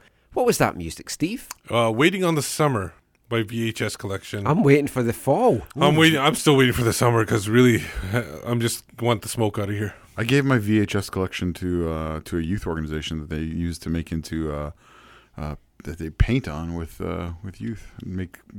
They paint on the youth? No, they paint on the VHS tapes and make a mosaic. Oh, I've got some VHS tapes I could give them. Okay. They'll like it. No, they don't watch them. They just they use the physical tape as a. Oh, that's a good thing that they don't watch it. That's a good thing they won't watch it because it might not be appropriate for kids. Educational for teenage boys. Anyway, right. What will we talk about now? Oh, I know. The Southsiders. We haven't talked about their issues on the show. The reason for that being, we wanted to give them a couple of weeks to dig themselves out of the hole that they've put themselves into. I was under the impression that would be forthcoming. It hasn't been. And for anyone that doesn't know what we're talking about, because there are a lot of folk that listen to this from out with Vancouver, a couple of weeks ago now, 3 weeks ago, I think we're possibly approaching. Yeah. Southsiders Board issued a statement condemning Kendall Waston for not honouring the Pride celebrations that the Whitecaps had. Disrespecting it, they said, for having his armband under his sleeve. Numerous photos were then produced showing that his armband is under his sleeve a lot of the time. He was wearing the Pride numbers. A photo was dug out from 2 years ago where Kendall was one of 3 Whitecaps players that were not wearing the Pride scarf. Nobody actually asked Kendall why. Nobody asked Kendall about the situation of why his armband was under his sleeve. And the initial Southsider statement as well said they had contacted the club about it, but from speaking to the club, that is stretching the truth vastly. An inquiry was made about whether the numbers were mandatory, but nothing was asked about Kendall's stuff. So that was the initial statement. There was a lot of anger. There was a lot of outrage. Some of it went over the top. Some of it really boiled over. Members of the Southsiders Board received threats. Not acceptable at all. It's like, you know what? Personal. That's whatever the Southsiders, and obviously we have issues with what the Southsiders said. What those things you're talking about, those are worse than what they said. Don't cross the line is the phrase that was brought up a lot, and it's like a lot of the comments crossed the line. 100%. Totally unacceptable. Totally condemn them. Because first of all, this is just football or soccer, whatever you want to call it. That's the whole thing. No big deal. And what we want to stress before we go any further in this is a lot of you are angry. We're going to talk about this. Some of you may feel angry after listening to this. The way to deal with this will come to at the end. The way to not deal with this is to personally abuse members of the Southsiders Board. Or us. We can take abuse. Or anybody that has an opinion. Yeah. Just because they have an opinion doesn't mean... Right, well, that's doesn't the mean thing. you're right or wrong. I am big. It's just an opinion. I'm big on free speech and freedom of expression. But it seems to be a lot of people, if you don't agree with what their version is, you can't have free speech or freedom of expression. So just because you don't agree with someone does not give you a right to abuse somebody online. It also does not give you the right to accuse people of something that you've got no proof on either. And that is basically what happened with the Southsiders. So we're going to talk about this for a little bit just now. I do not want anyone taking what we're saying as a mandate to then go and abuse the board. That is important to stress. Things have come to a head this evening in that long-time Southsider, friend of the show, friend of all of ours personally, Peter Zimmerman has resigned as Vice President of the Southsiders. And Secretary. And Secretary as well. Now, Peter has been President in previous years. Yep, multiple times. Was kind of ousted in a vote this year as President, but became Vice President. We won't go into that. I want to read you a little bit from Peter's resignation letter that appeared online this evening. He says, "The manner in which the Executive Board conducted themselves since the release of the Pride March 2018 statement dated August 1st, there we go, it was August 1st, so it was 18 days ago now, regardless of the statement's purpose, how they've acted recently has been inexcusable. The accountability and transparency shown, of course, in the course of the past 2 weeks has been disheartening. I am neither qualified nor have been elected to navigate and address controversial social issues, especially not in this way. The social media presence and the membership communication during one of the most important stretches of the Whitecaps season has been non-existent. This is simply unacceptable. Since the release, I have put in my best effort to open dialogue, acknowledge, address and correct mistakes made related to this statement, the release of which I had been part of myself. I failed. I want to apologise publicly to Ken Awoston for accusing him of wrongdoing without first seeking personal contact with him to provide means of responding to the accusation. And there's more which we won't go into. Now, there's a number of issues that I think we want to address in this. And we hadn't because, I didn't want to give it more publicity. And it was good that the press didn't pick up on it.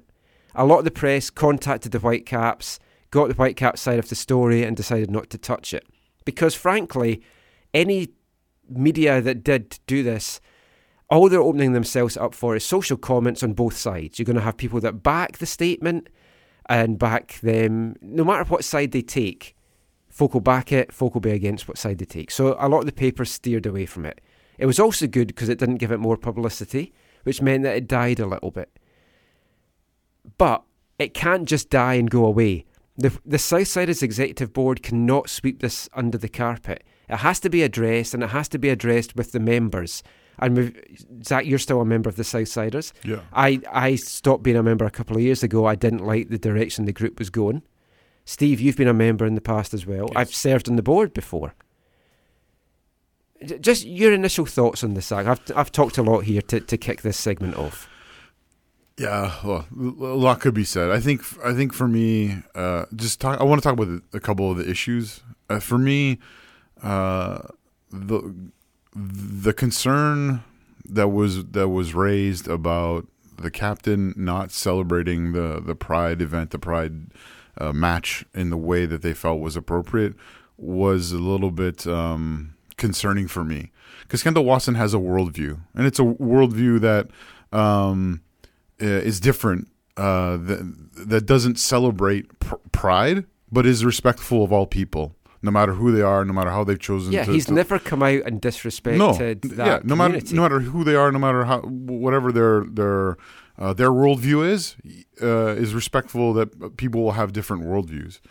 And he himself has supported causes that are with his worldview, but he has never come out and said, in my opinion, said disrespectful things toward the Pride community or the community around Pride.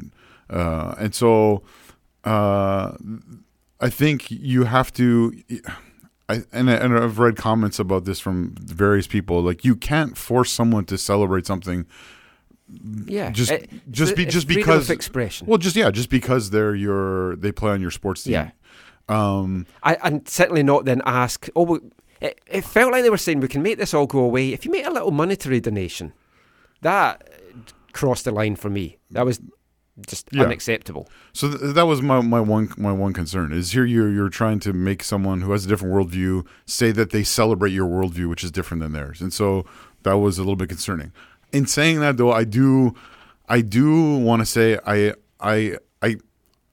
can understand how people in the LGBTQ community might be frustrated that someone wouldn't celebrate with them, because I can't sit here and say I know what it's like to be a part of that community and the way that society has changed to become more accepting from not being accepting. Yeah. So I can't sit here and say, oh, just get over it or don't have those feelings. I would never say that to anyone. No, not at all. I can't imagine the difficulties that people have gone through with saying, this is who I am, and I don't feel accepted. So we should point out that the statement was issued because of some complaints from Southsiders members that are part of that community. Yes. So they did feel strongly enough and upset enough to make the initial complaint. Yeah. I have no issue with that at all. Yeah. It's then how the board reacted to it it and handled it. My big issue was that they just didn't talk to him. Yeah. Yes. And that's my biggest issue. And it was just a straight accusation that guilty. You didn't Yeah. wear it Well, over it's your. You didn't wear the captain's armband over your sleeve. It and you seems were to be trying a to hide modern it. day Yeah. thing, though, in that you can accuse people of something, and it's up to them to prove their Yeah, innocence innocent, now. yeah. And everyone just assumes that folk are guilty. Isn't that how the courts work in France, I think? But no, seriously, from a group of people who publicly and privately continually say how disappointed they are at their connection with the players and the coaches and the club, and then to have a concern with one of them and to not go to them, which for me, like right away, I verify. I went to Kendall and said, "Hey, has anyone talked to you about this?" And he said, "No one's talked to me about that." The PR guy told me has just told me about what's going on or whatever. So the fact that if you have a concern with someone in everyday life, do you go and talk to them, or do you go on social media? Do you go on Twitter and say, "I have a problem with so and so because of X, Y, or Z"? The problem is most people do it on Twitter now, and they don't go talk to the person. But that's obviously not how you handle relationships, That's- and especially no. relationships that you claim to care so much about and long for to deepen. Like this was so backwards to what they claim that they want to be about. Yeah. But I will point out for fairness as well, because somebody did, Chris Corrigan mentioned this tonight, we haven't reached out to the Southsiders board to come and give us a statement. I immediately within a day of the statement, I reached out to Peter and I said, "Peter, what's going on? Like, what's the deal?" And so I didn't reach out to every single board member, but as a member, I felt this is a person I'm closest to. I'll connect with them, and so he shared what he could, and some of his feelings, some of his thoughts, and talked about, some of the things that he then put on. There was a follow-up statement of, "Hey, we're having an emergency meeting. We have another regular meeting coming," and all that kind of stuff. I think that was the problem, is that folk expected things to come out of that emergency meeting, which is why we haven't addressed it till now as well. Yeah. Some of the issues that I have with it, though, is, apart from how it was all handled and things that's already been mentioned, so much good work had been done at the Southsiders Town Hall just weeks before. Building bridges, the club talked about, they saw that as a new start. And then whether you're cynical about whether they meant that or not, it felt you left that town hall meeting, things were moving forward in a really good way. This has burned so many bridges and set supporters' relations, and not just Southsiders, possibly other groups as well. It's pushed it so far back. You notice the players are not going anywhere near the south side to celebrate after the goals now at BC Place. That is not coincidental. Good luck trying to get players to come to any events now, because I think to a man, going back to Stuart Kerr's tweet of a united locker room, they're certainly united over this. And what is a supporters group? That is the other thing. Do you get a supporters group that goes all political? And I think that's now what Southsiders members have to decide. Do they want the Southsiders to be St. Pauli-esque, have political mandates and speak up and do all this? Or do you want it to be about the football? For me, it should be about the football first. I'm not saying dismiss all this. I'm not saying don't have the anti-racism things, don't celebrate all the pride things. That's modern life. It's great. You look at how well the Whitecaps had done for that Pride night. They pushed the boat out more than other clubs that I've seen do. And they got a lot of abuse online from it. The Instagram comments, which I pointed out to you, were horrendous from the bigots out there. But the Whitecaps went ahead and they did it. And it was a great night. Everyone celebrated it. Talking to people that I know, fans that are gay and that were at the match, they loved it and they loved what the Whitecaps were doing. This did more damage to that. And it's going to make the Whitecaps think, why do we bother doing this when this is what then comes out of it? Yeah. And the thing is there's been so many other times where if you wanted to make a statement, you could have. Last year, the Shane Williams thing. Yeah. The something that somebody was actually then taken to court over. Yeah. The Academy. Not found guilty, though, with no stress. The Academy thing. Yes. Again, some of you can't talk. You can out. And the then, minors, you can't talk about. You could issue make a statement saying what is if you happening wanted in the to, youth side. this is not right. Yeah. And then Teixeira thing, earlier this Oh, year. yeah. Which he was suspended for. Yeah. He got Juarez. There was no statement there. No. There was a little bit of a mention. But, When did we come to issuing statements No, I know, for that's- stuff as well? that's That's why- the thing as that's why I well. don't get. Well, yeah, I mean, traditionally, supporters in Europe, their statements are made in the stadium. Yes. So if you have I watch a lot of Bayern. So when Bayern they have a problem, you'll see the banners unfurled. Ticket prices are Yeah. not what they should be. The Champions League tickets away in England are not what they should be. Or when they have an issue with the board, they'll unfurl banners that express their frustrations or their concerns. That's kind of what it looks like around the world. You bring up a good question about is this should a group like this be about the actual support, or should they be something else? I think what you were saying earlier, Michael, in terms of your perspective on the direction things were going is the thing is the South Side has over the years become basically a social club for a group of people. Right, it's become their primary social network. And you have a lot of members who also don't want to be active apart from on match day. Right. They just want the scarf and to be part of it. Right. But for a number of people, it's become their community of friends, their primary community of friends. And that's not a bad thing. No, it's not a bad thing. I've spoke before about my good friends, like you two guys. I met you through the Southsiders initially. John Knox, lots of guys. Chris Deal. Yeah. An English person I like. But the thing is, what becomes the focus? Our social gatherings, the things we are passionate about outside of the football, or the football itself? Yeah. And that is a fair question. And I think you hear some of the frustration in the letter you read from Peter over some of the emphasis not being on the support in the stadium. I feel it could be a turning point for the group.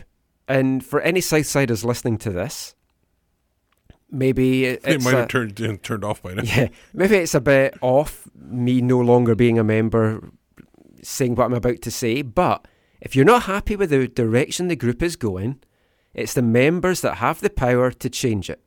You can force an EGM, an extraordinary general meeting, to get this done now ahead of the AGM.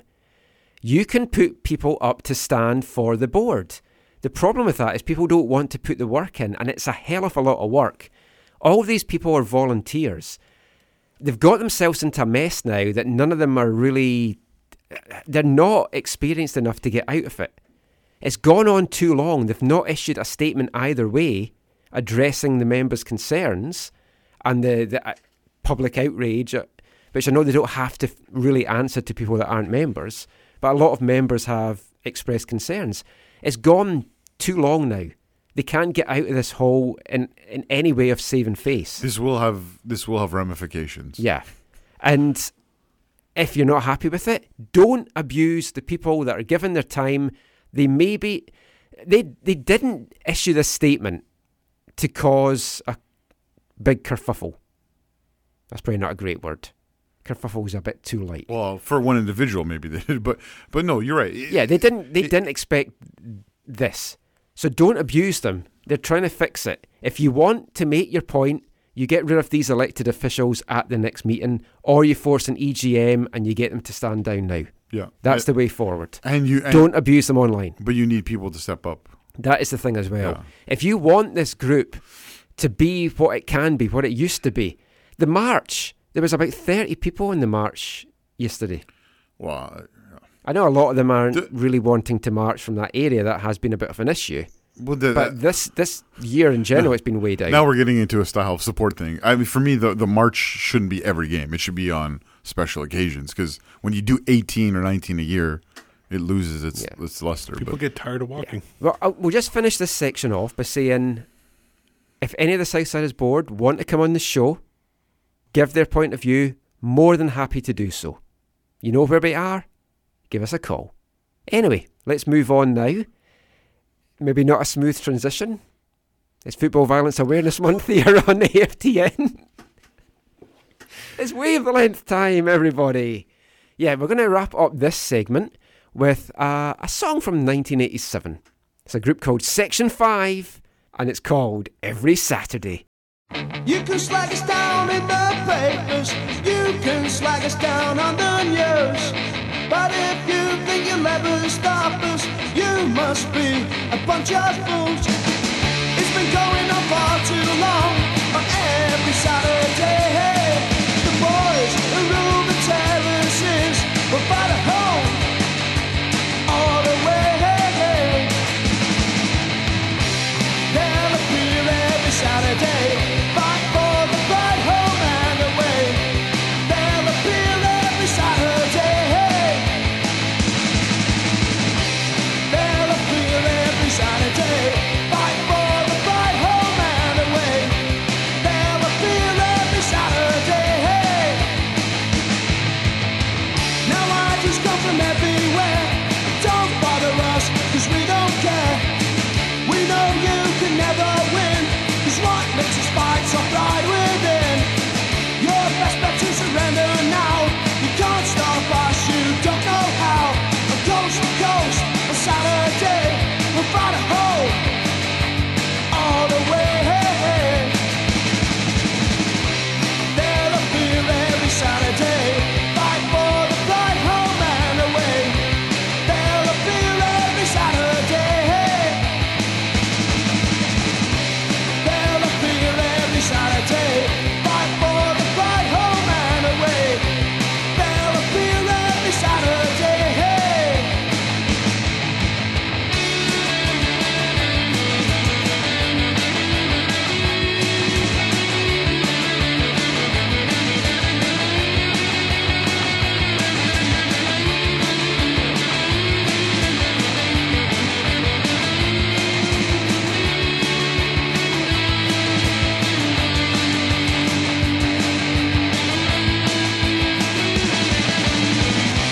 They'll appear every Saturday, fight for the fight home and away. They'll appear every Saturday. They'll appear every Saturday, fight for the fight home and away. They'll appear every Saturday. You can slag us down in the papers, you can slag us down on the news. But if you think you'll ever stop us, you must be a bunch of fools. It's been going on far too long, on every Saturday. The boys who rule the terraces will fight at home all the way. They'll appear every Saturday, fight for the fight home and away. They'll appear every Saturday. They'll appear every Saturday, fight for the fight home and away. They'll appear every Saturday. They'll appear every Saturday, fight for the fight home and away. They'll appear every Saturday. They'll appear every Saturday, fight for the fight home and away. They'll appear every Saturday.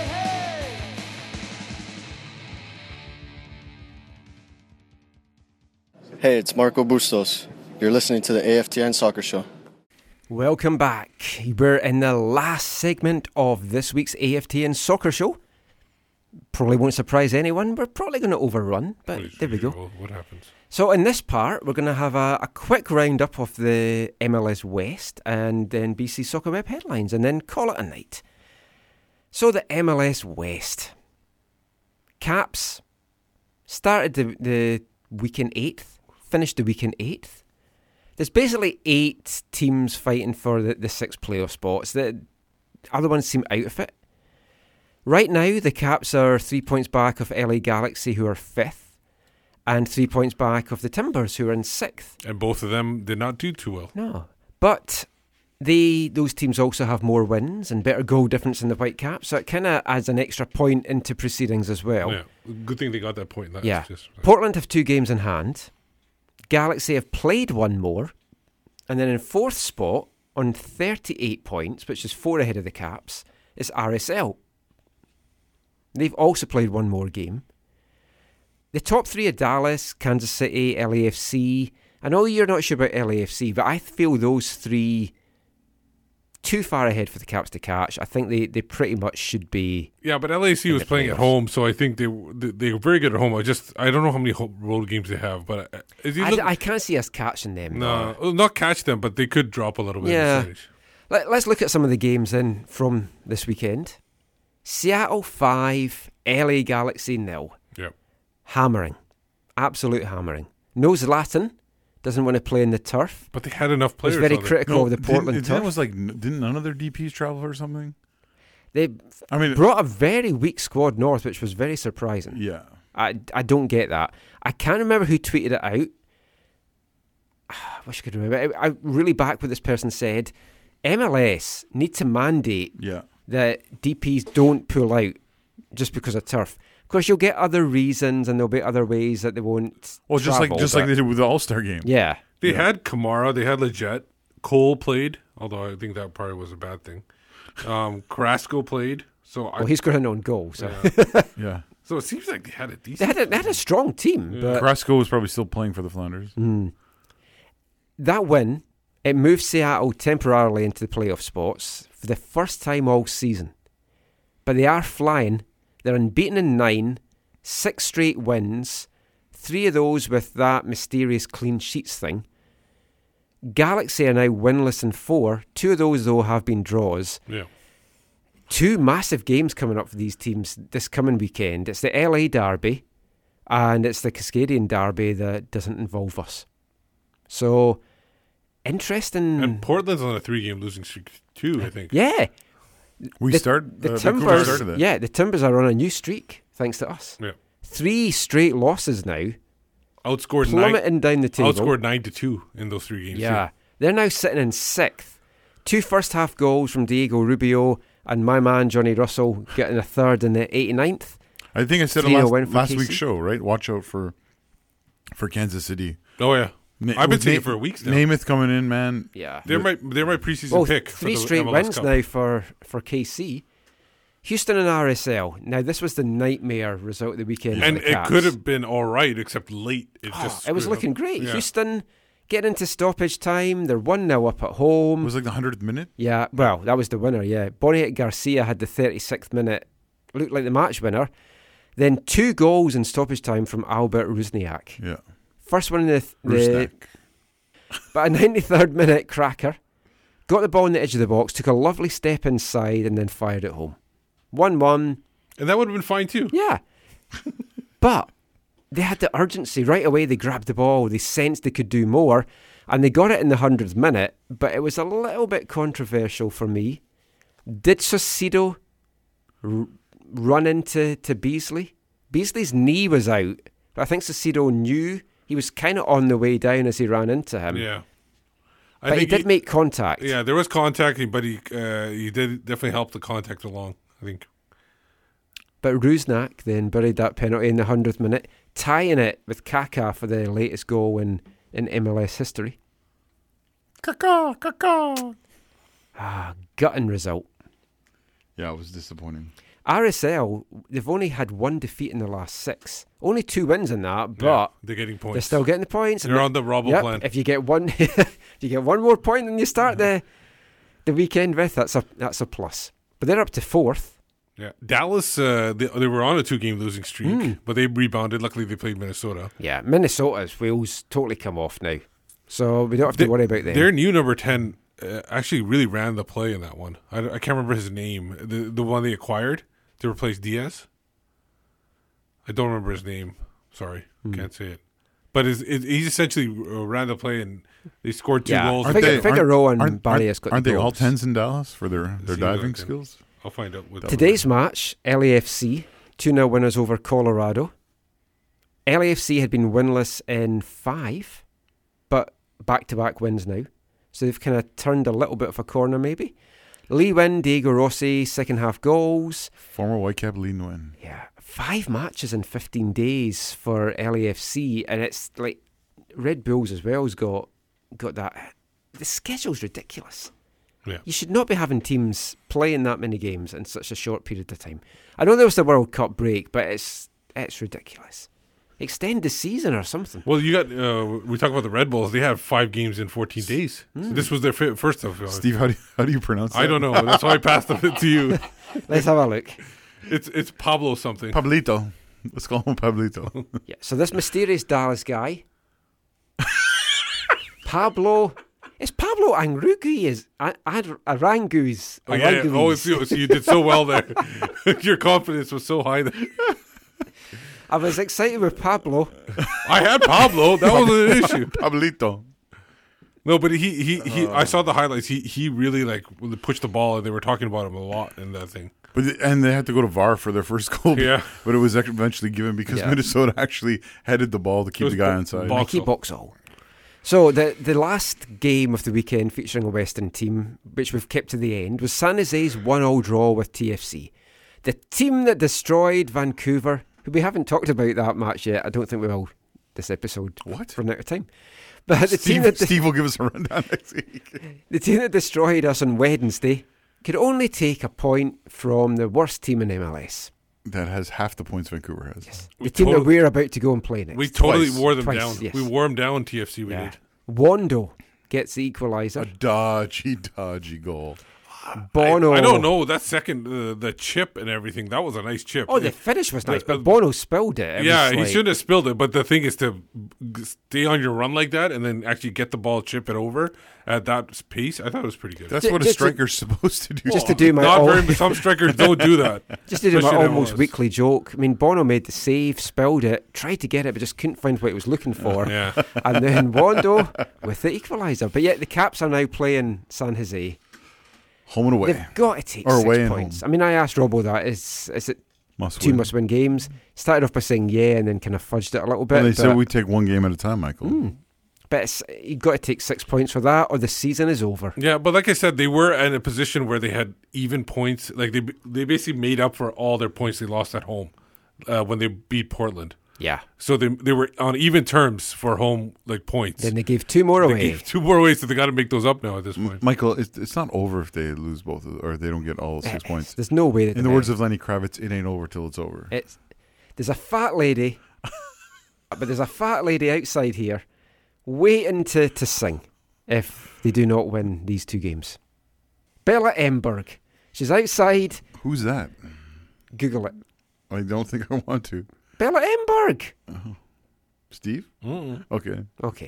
Famous British? English comedian. Oh, yeah, okay. I think she's probably dead now. What are you expecting from next week? From San Jose, I think they got to go for it at this point.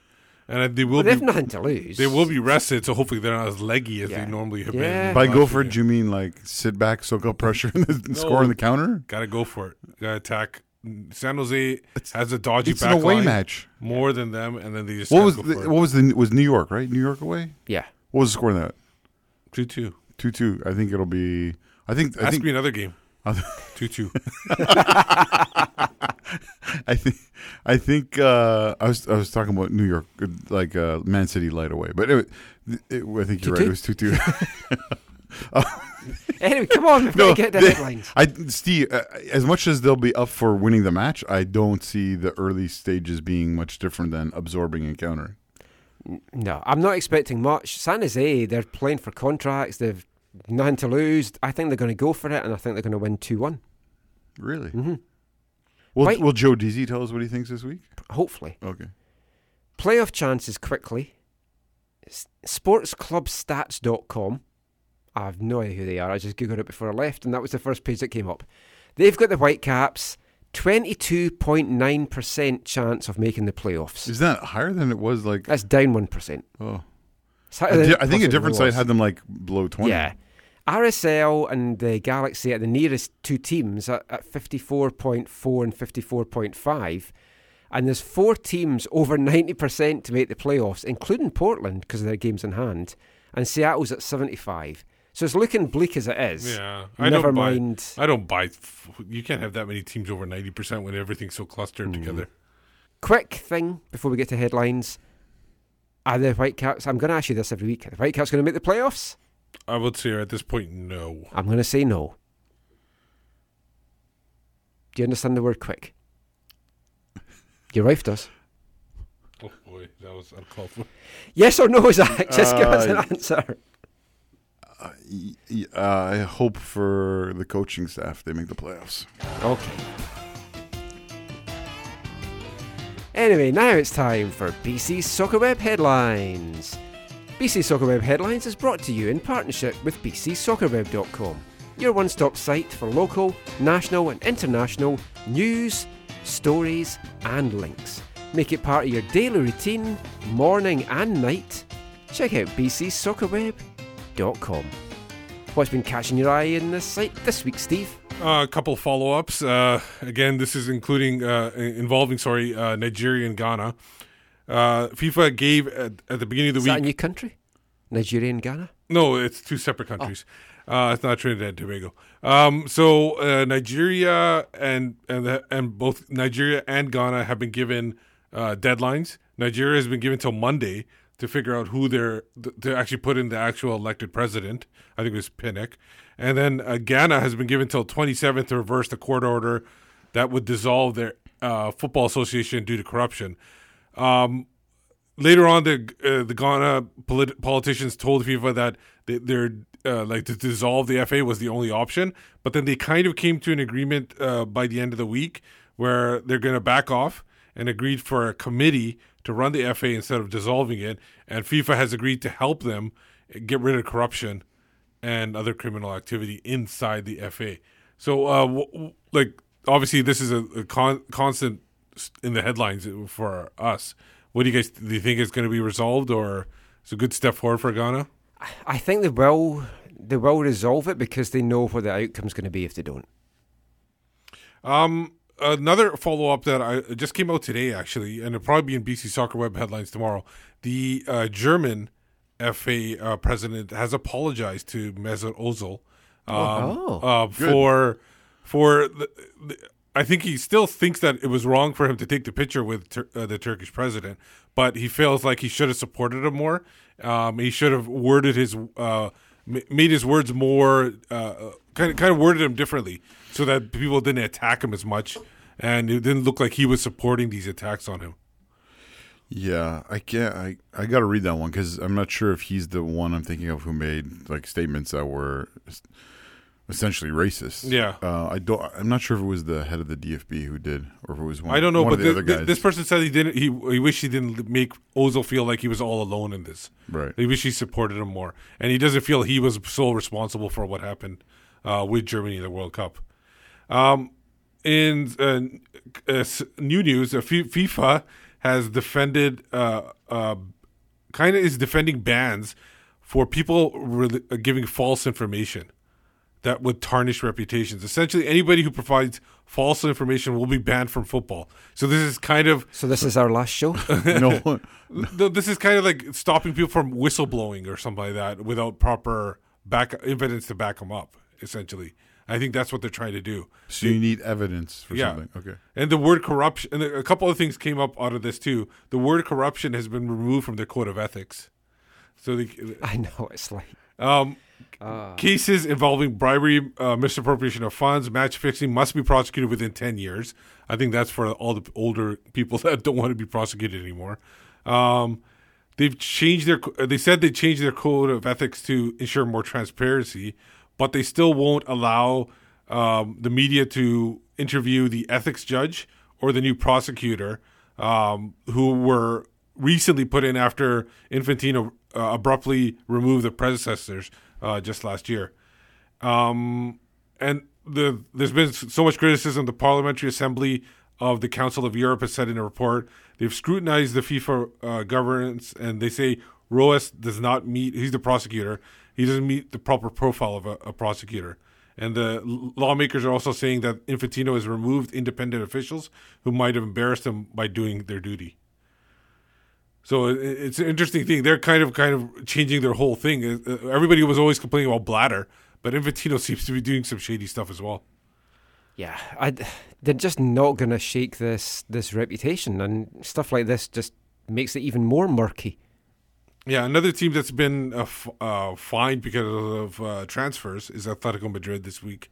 They've been fined €46,000, basically using third-party influence on transfers. It's apparently could that from. possibly They didn't go into specifics, but they said it was from a couple years ago about a youth soccer player who was brought in through other means or whatever. There was very little specifics. That amounts to drop in the ocean. It is, especially if the player did well for That's them. like MLS minimum wage contract. Yeah. You should check out the site, also BC Soccer Web. I want to mention this. If you're looking to look at options for either online or on television, Bill Curry has done an excellent job of breaking down where you can get sites, like if you want to watch South American football, if you want to watch specific leagues in Europe. He's got a good breakdown of where to go in order to find some stuff. So I really recommend that. I think it was on the Fridays. Legally as well. We should point out. legally. It was in Friday's headlines, just below the international block. In MLS and North American news, Mark Wahlberg apparently is interested in buying Columbus Crew SC. He recently just bought a business in Columbus. He's also opening his restaurant. I think it's called Wahlburgers. Wahlburgers, yeah. Yeah, and his quote was actually, what I would. My dear friend Bob Kraft, who is owner of the Patriots, and he owns the Revolution as well. I have a bunch of people who are involved. I think that might be something we need to discuss. So maybe he's somebody that can do it. Yeah, I've heard he feels the Crew are a funky bunch. Yeah, possibly. On the negative side, though, Austin Council has gone forward with approving a stadium for the MLS team. The vote passed 7-4. Yeah. Yeah, that's really, really concerning for #Save the Crew. One council member actually from Austin went to Columbus and talked to the Save the Crew on her own dime, and found out to see what would happen if the team moved and everything. I think she voted against the bill. You think? I think so. Yeah. Omar Salgado, a little bit in the news now. The headline is he's pursuing law dreams while playing with Lights FC, which is great for him. The quote is interesting, and I just want to get your guys' thoughts on it.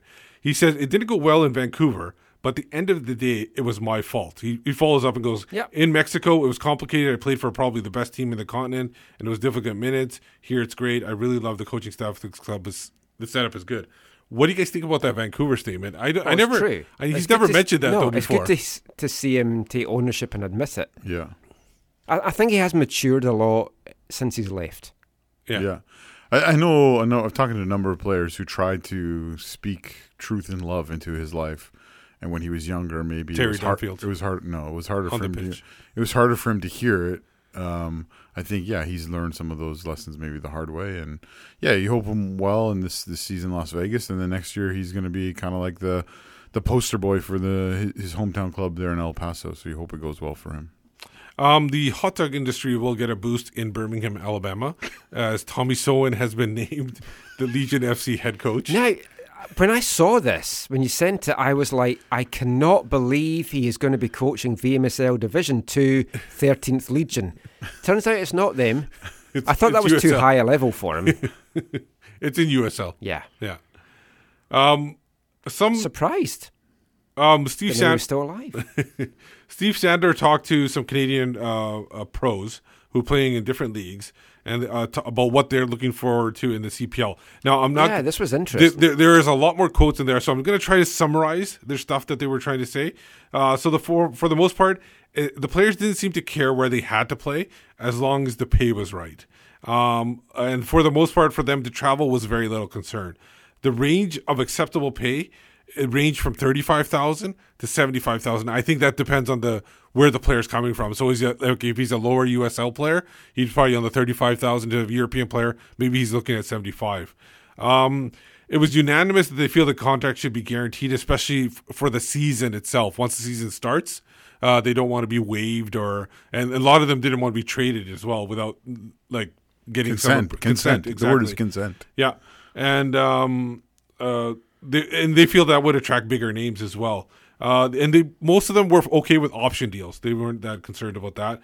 Other concerns they had were salary cap numbers, because I think Dean Shellington, is that the Victoria owner? Yes. He mentioned in a thing he would like the cap to be lower than $1 million. So there were concerns about that. The standard of play, there were some questions about that. The facilities, for example, practice facilities, and how late they're leaving the player acquisitions, because a lot of them want to sign with them, but they need to sign something for right now in order to play. Well, the season's going to overlap a little bit. The European season they could sign to. Yeah, but how? This is the problem when your league calendars at a different time. Yeah, these clubs can't. These clubs I don't think can afford to sign players way in advance. Now, yeah, like they can sign them in January. In January, they can sign them probably. I would assume. But because they're going to be ready to training camps and stuff like that. But again, that will leave them less options for players. Some other CPL news on the Clark Stadium in Edmonton. They are going to be some improvements, not the improvements that they're looking for. The seats can't be expanded in time, but temporary bleachers can be brought in. Tom Fath admitted that not all the requirements are likely to be met in first year. They are expected improvements in the washrooms and concessions. One of the council members mentioned that they could switch the downtown baseball stadium to a soccer stadium, and they mentioned how Portland did it. Yeah, but that might be an option, and it's downtown too, so you might get a better setting like in the Central League. So a couple of things. One is I think part of the not being able to expand seats in time for April is like I don't think you have the window for construction in Edmonton is probably pretty small between now and when the winter hitting, and they probably can't get everything in order. And that's why it won't happen right away. In terms of the baseball stadium, you can't compare that baseball stadium to PG Park, right? Like Michael, you went back in the day when it was a baseball stadium, right? Yeah, and I also saw the Whitecaps play PDL down in Tacoma in a baseball stadium. It was horrendous. Exactly. But can't they expand the seating and then change it around and stuff like that? You can, but sight lines aren't great. But I mean, you see the New York City pitch at Yankee Stadium. Oh, well, that's because they can't change that at all. That's got to be New York. That's the Yankees. Yeah, but the pitch, it's the. Well, no, they're saying make it a permanent soccer stadium, take baseball completely out of it. Yeah, that's what they're talking about. You have to do major reservations to make it quality. Like it won't be used for baseball at all. But Reno actually do a good job. I will say they've done I've not either. I've seen it, and how they've configured it is really good. Yeah, I think it's the individual one, and this one to me doesn't look great. Like they have to do a lot of work. The other thing is usually at baseball, for baseball, is the slope is very low, and for football you want slope. Yeah, but they'll make those changes if they're going to change it to complete the soccer. Like there won't be baseball at all anymore. That's what. No, I know, but I don't think they're going to change every seat. Of what's already there, right? So last thing, one player who probably won't be playing in CPL in the near future because he's doing so well in Europe. Ottawa born and raised Jonathan David is making a huge start in his career in Belgium. Essentially, in his first, he's come on as a sub in 5 games, 66 minutes. He's gotten 5 goals. Unfortunately, today I think it was probably his most. He played the whole second half. He didn't score at all today, but team still won. But overall, great start for him, and I think he's only 18. I think he was at the Toulouse tournament, and he scored a goal there too. So just reminds me of the Bell and Sebastian song, Jonathan David. So I have to dig that out. Oh, cool! You will. Mm-hmm. So that's headlines. Thanks, Steve. Awesome. Just a couple of things I'll just say just to wrap the show up. If you want some live soccer on Friday night, head up here to UBC Thunderbird Stadium. Pre-season friendly. Usually I can't be bothered with such things, but UBC Thunderbirds, SFU Clan, always a fantastic game. Lot of great talent on display. Ex-TSS Rovers guys. You got a lot of ex or former Whitecaps guys that's going to be playing with UBC this year as well. They've got Tommy Gardner. They've got Patrick Metcalf. They've got Caden Chung. They've got Caleb Clark. UBC are building a fantastic team this year. It'll be a powerhouse. I think they're hosting the final too, if I'm not mistaken. Yes, they're hosting the Nationals, so that's going to be a fantastic year for them. Also to point out that Bella Emberg died in January this year. So just in case anyone was wanting to know, I did show Stephen Zach a picture of her there. When you're listening on the podcast, that won't make any sense because Michael will have edited that part out. What? I hope so. Just some tweets to get through. Anyway, Greg Petrie says, at Our Dumb World, any advice on how best to support the players while also hoping they lose all 9 games in such embarrassing fashion that it finally causes a complete firing of the front office? It would be greatly appreciated. I think there is going to be some people out there that are wanting the Caps to implode. Yeah. Someone did DM me after Saturday's match saying, burn them down. And it wasn't Seth Rollins. Excellent. Although he did well today. Thanks for spoiling that. I haven't seen that yet. Cheers. I said he did well. Well, that obviously means one thing. He's obviously won the Intercontinental title. No, I didn't say that. I hope Drew McIntyre did something. Anyway, Chris Corrigan, Sailor C86, reminded us that it was a bag of shirts that they lost in transit down San Jose. So the Caps had to borrow the shirts from supporters. That's what that was. No, but they That's where mentioned the blood came from. No. I'm sorry. I misremembered that as well. But the term blood spare came out of that game because they said they always had extra jerseys and they called them blood spares. Ah. Yeah. North Van Steve said the whole Fresno fiasco is another baffling decision by the Caps this year. One of many. It could be the only year they have him there, though, if that reserve team comes into place. Had a couple of folk commenting just on our bits on the south side thing there, so thanks to those guys as well. So anyway, thank you for staying with us until this time. But just before we do go this week, let everyone know where they can find you online. You can find me on Twitter at WhitecapsBeat. For me, it's at Zachary AM, and Zachary AM, and I'm a part of the Movement Curve Collective. I'm Michael McCall. You can find me on Twitter at AFTN Canada, on Instagram at AFTN Soccer. Listen out for the preview show. It should be hopefully Thursday this week. We'll see how that goes. Big weekend coming up for the Whitecaps. As I say, try and get out to the UBC Clan game if you can on Friday. We will be back next Sunday. Until then, thanks for listening. Take care. And mon the Caps.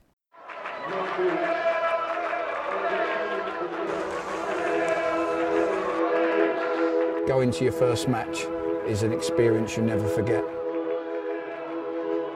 The atmosphere of what's going on around the pitch looks beautiful, and you always look and go, wow, I'd love to play here one day.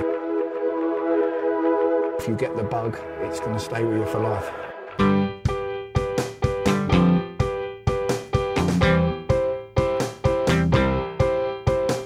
10 minutes left. Yeah, but there's still some time. It's not the final score. We need more than the numbers we're given. Show us you live and breathe the game. You're more than a name. That's what we came for. We can bring you more than the score. Every story. Let's take this thing off of the field into the real world, away from the numbers, away from the numbers.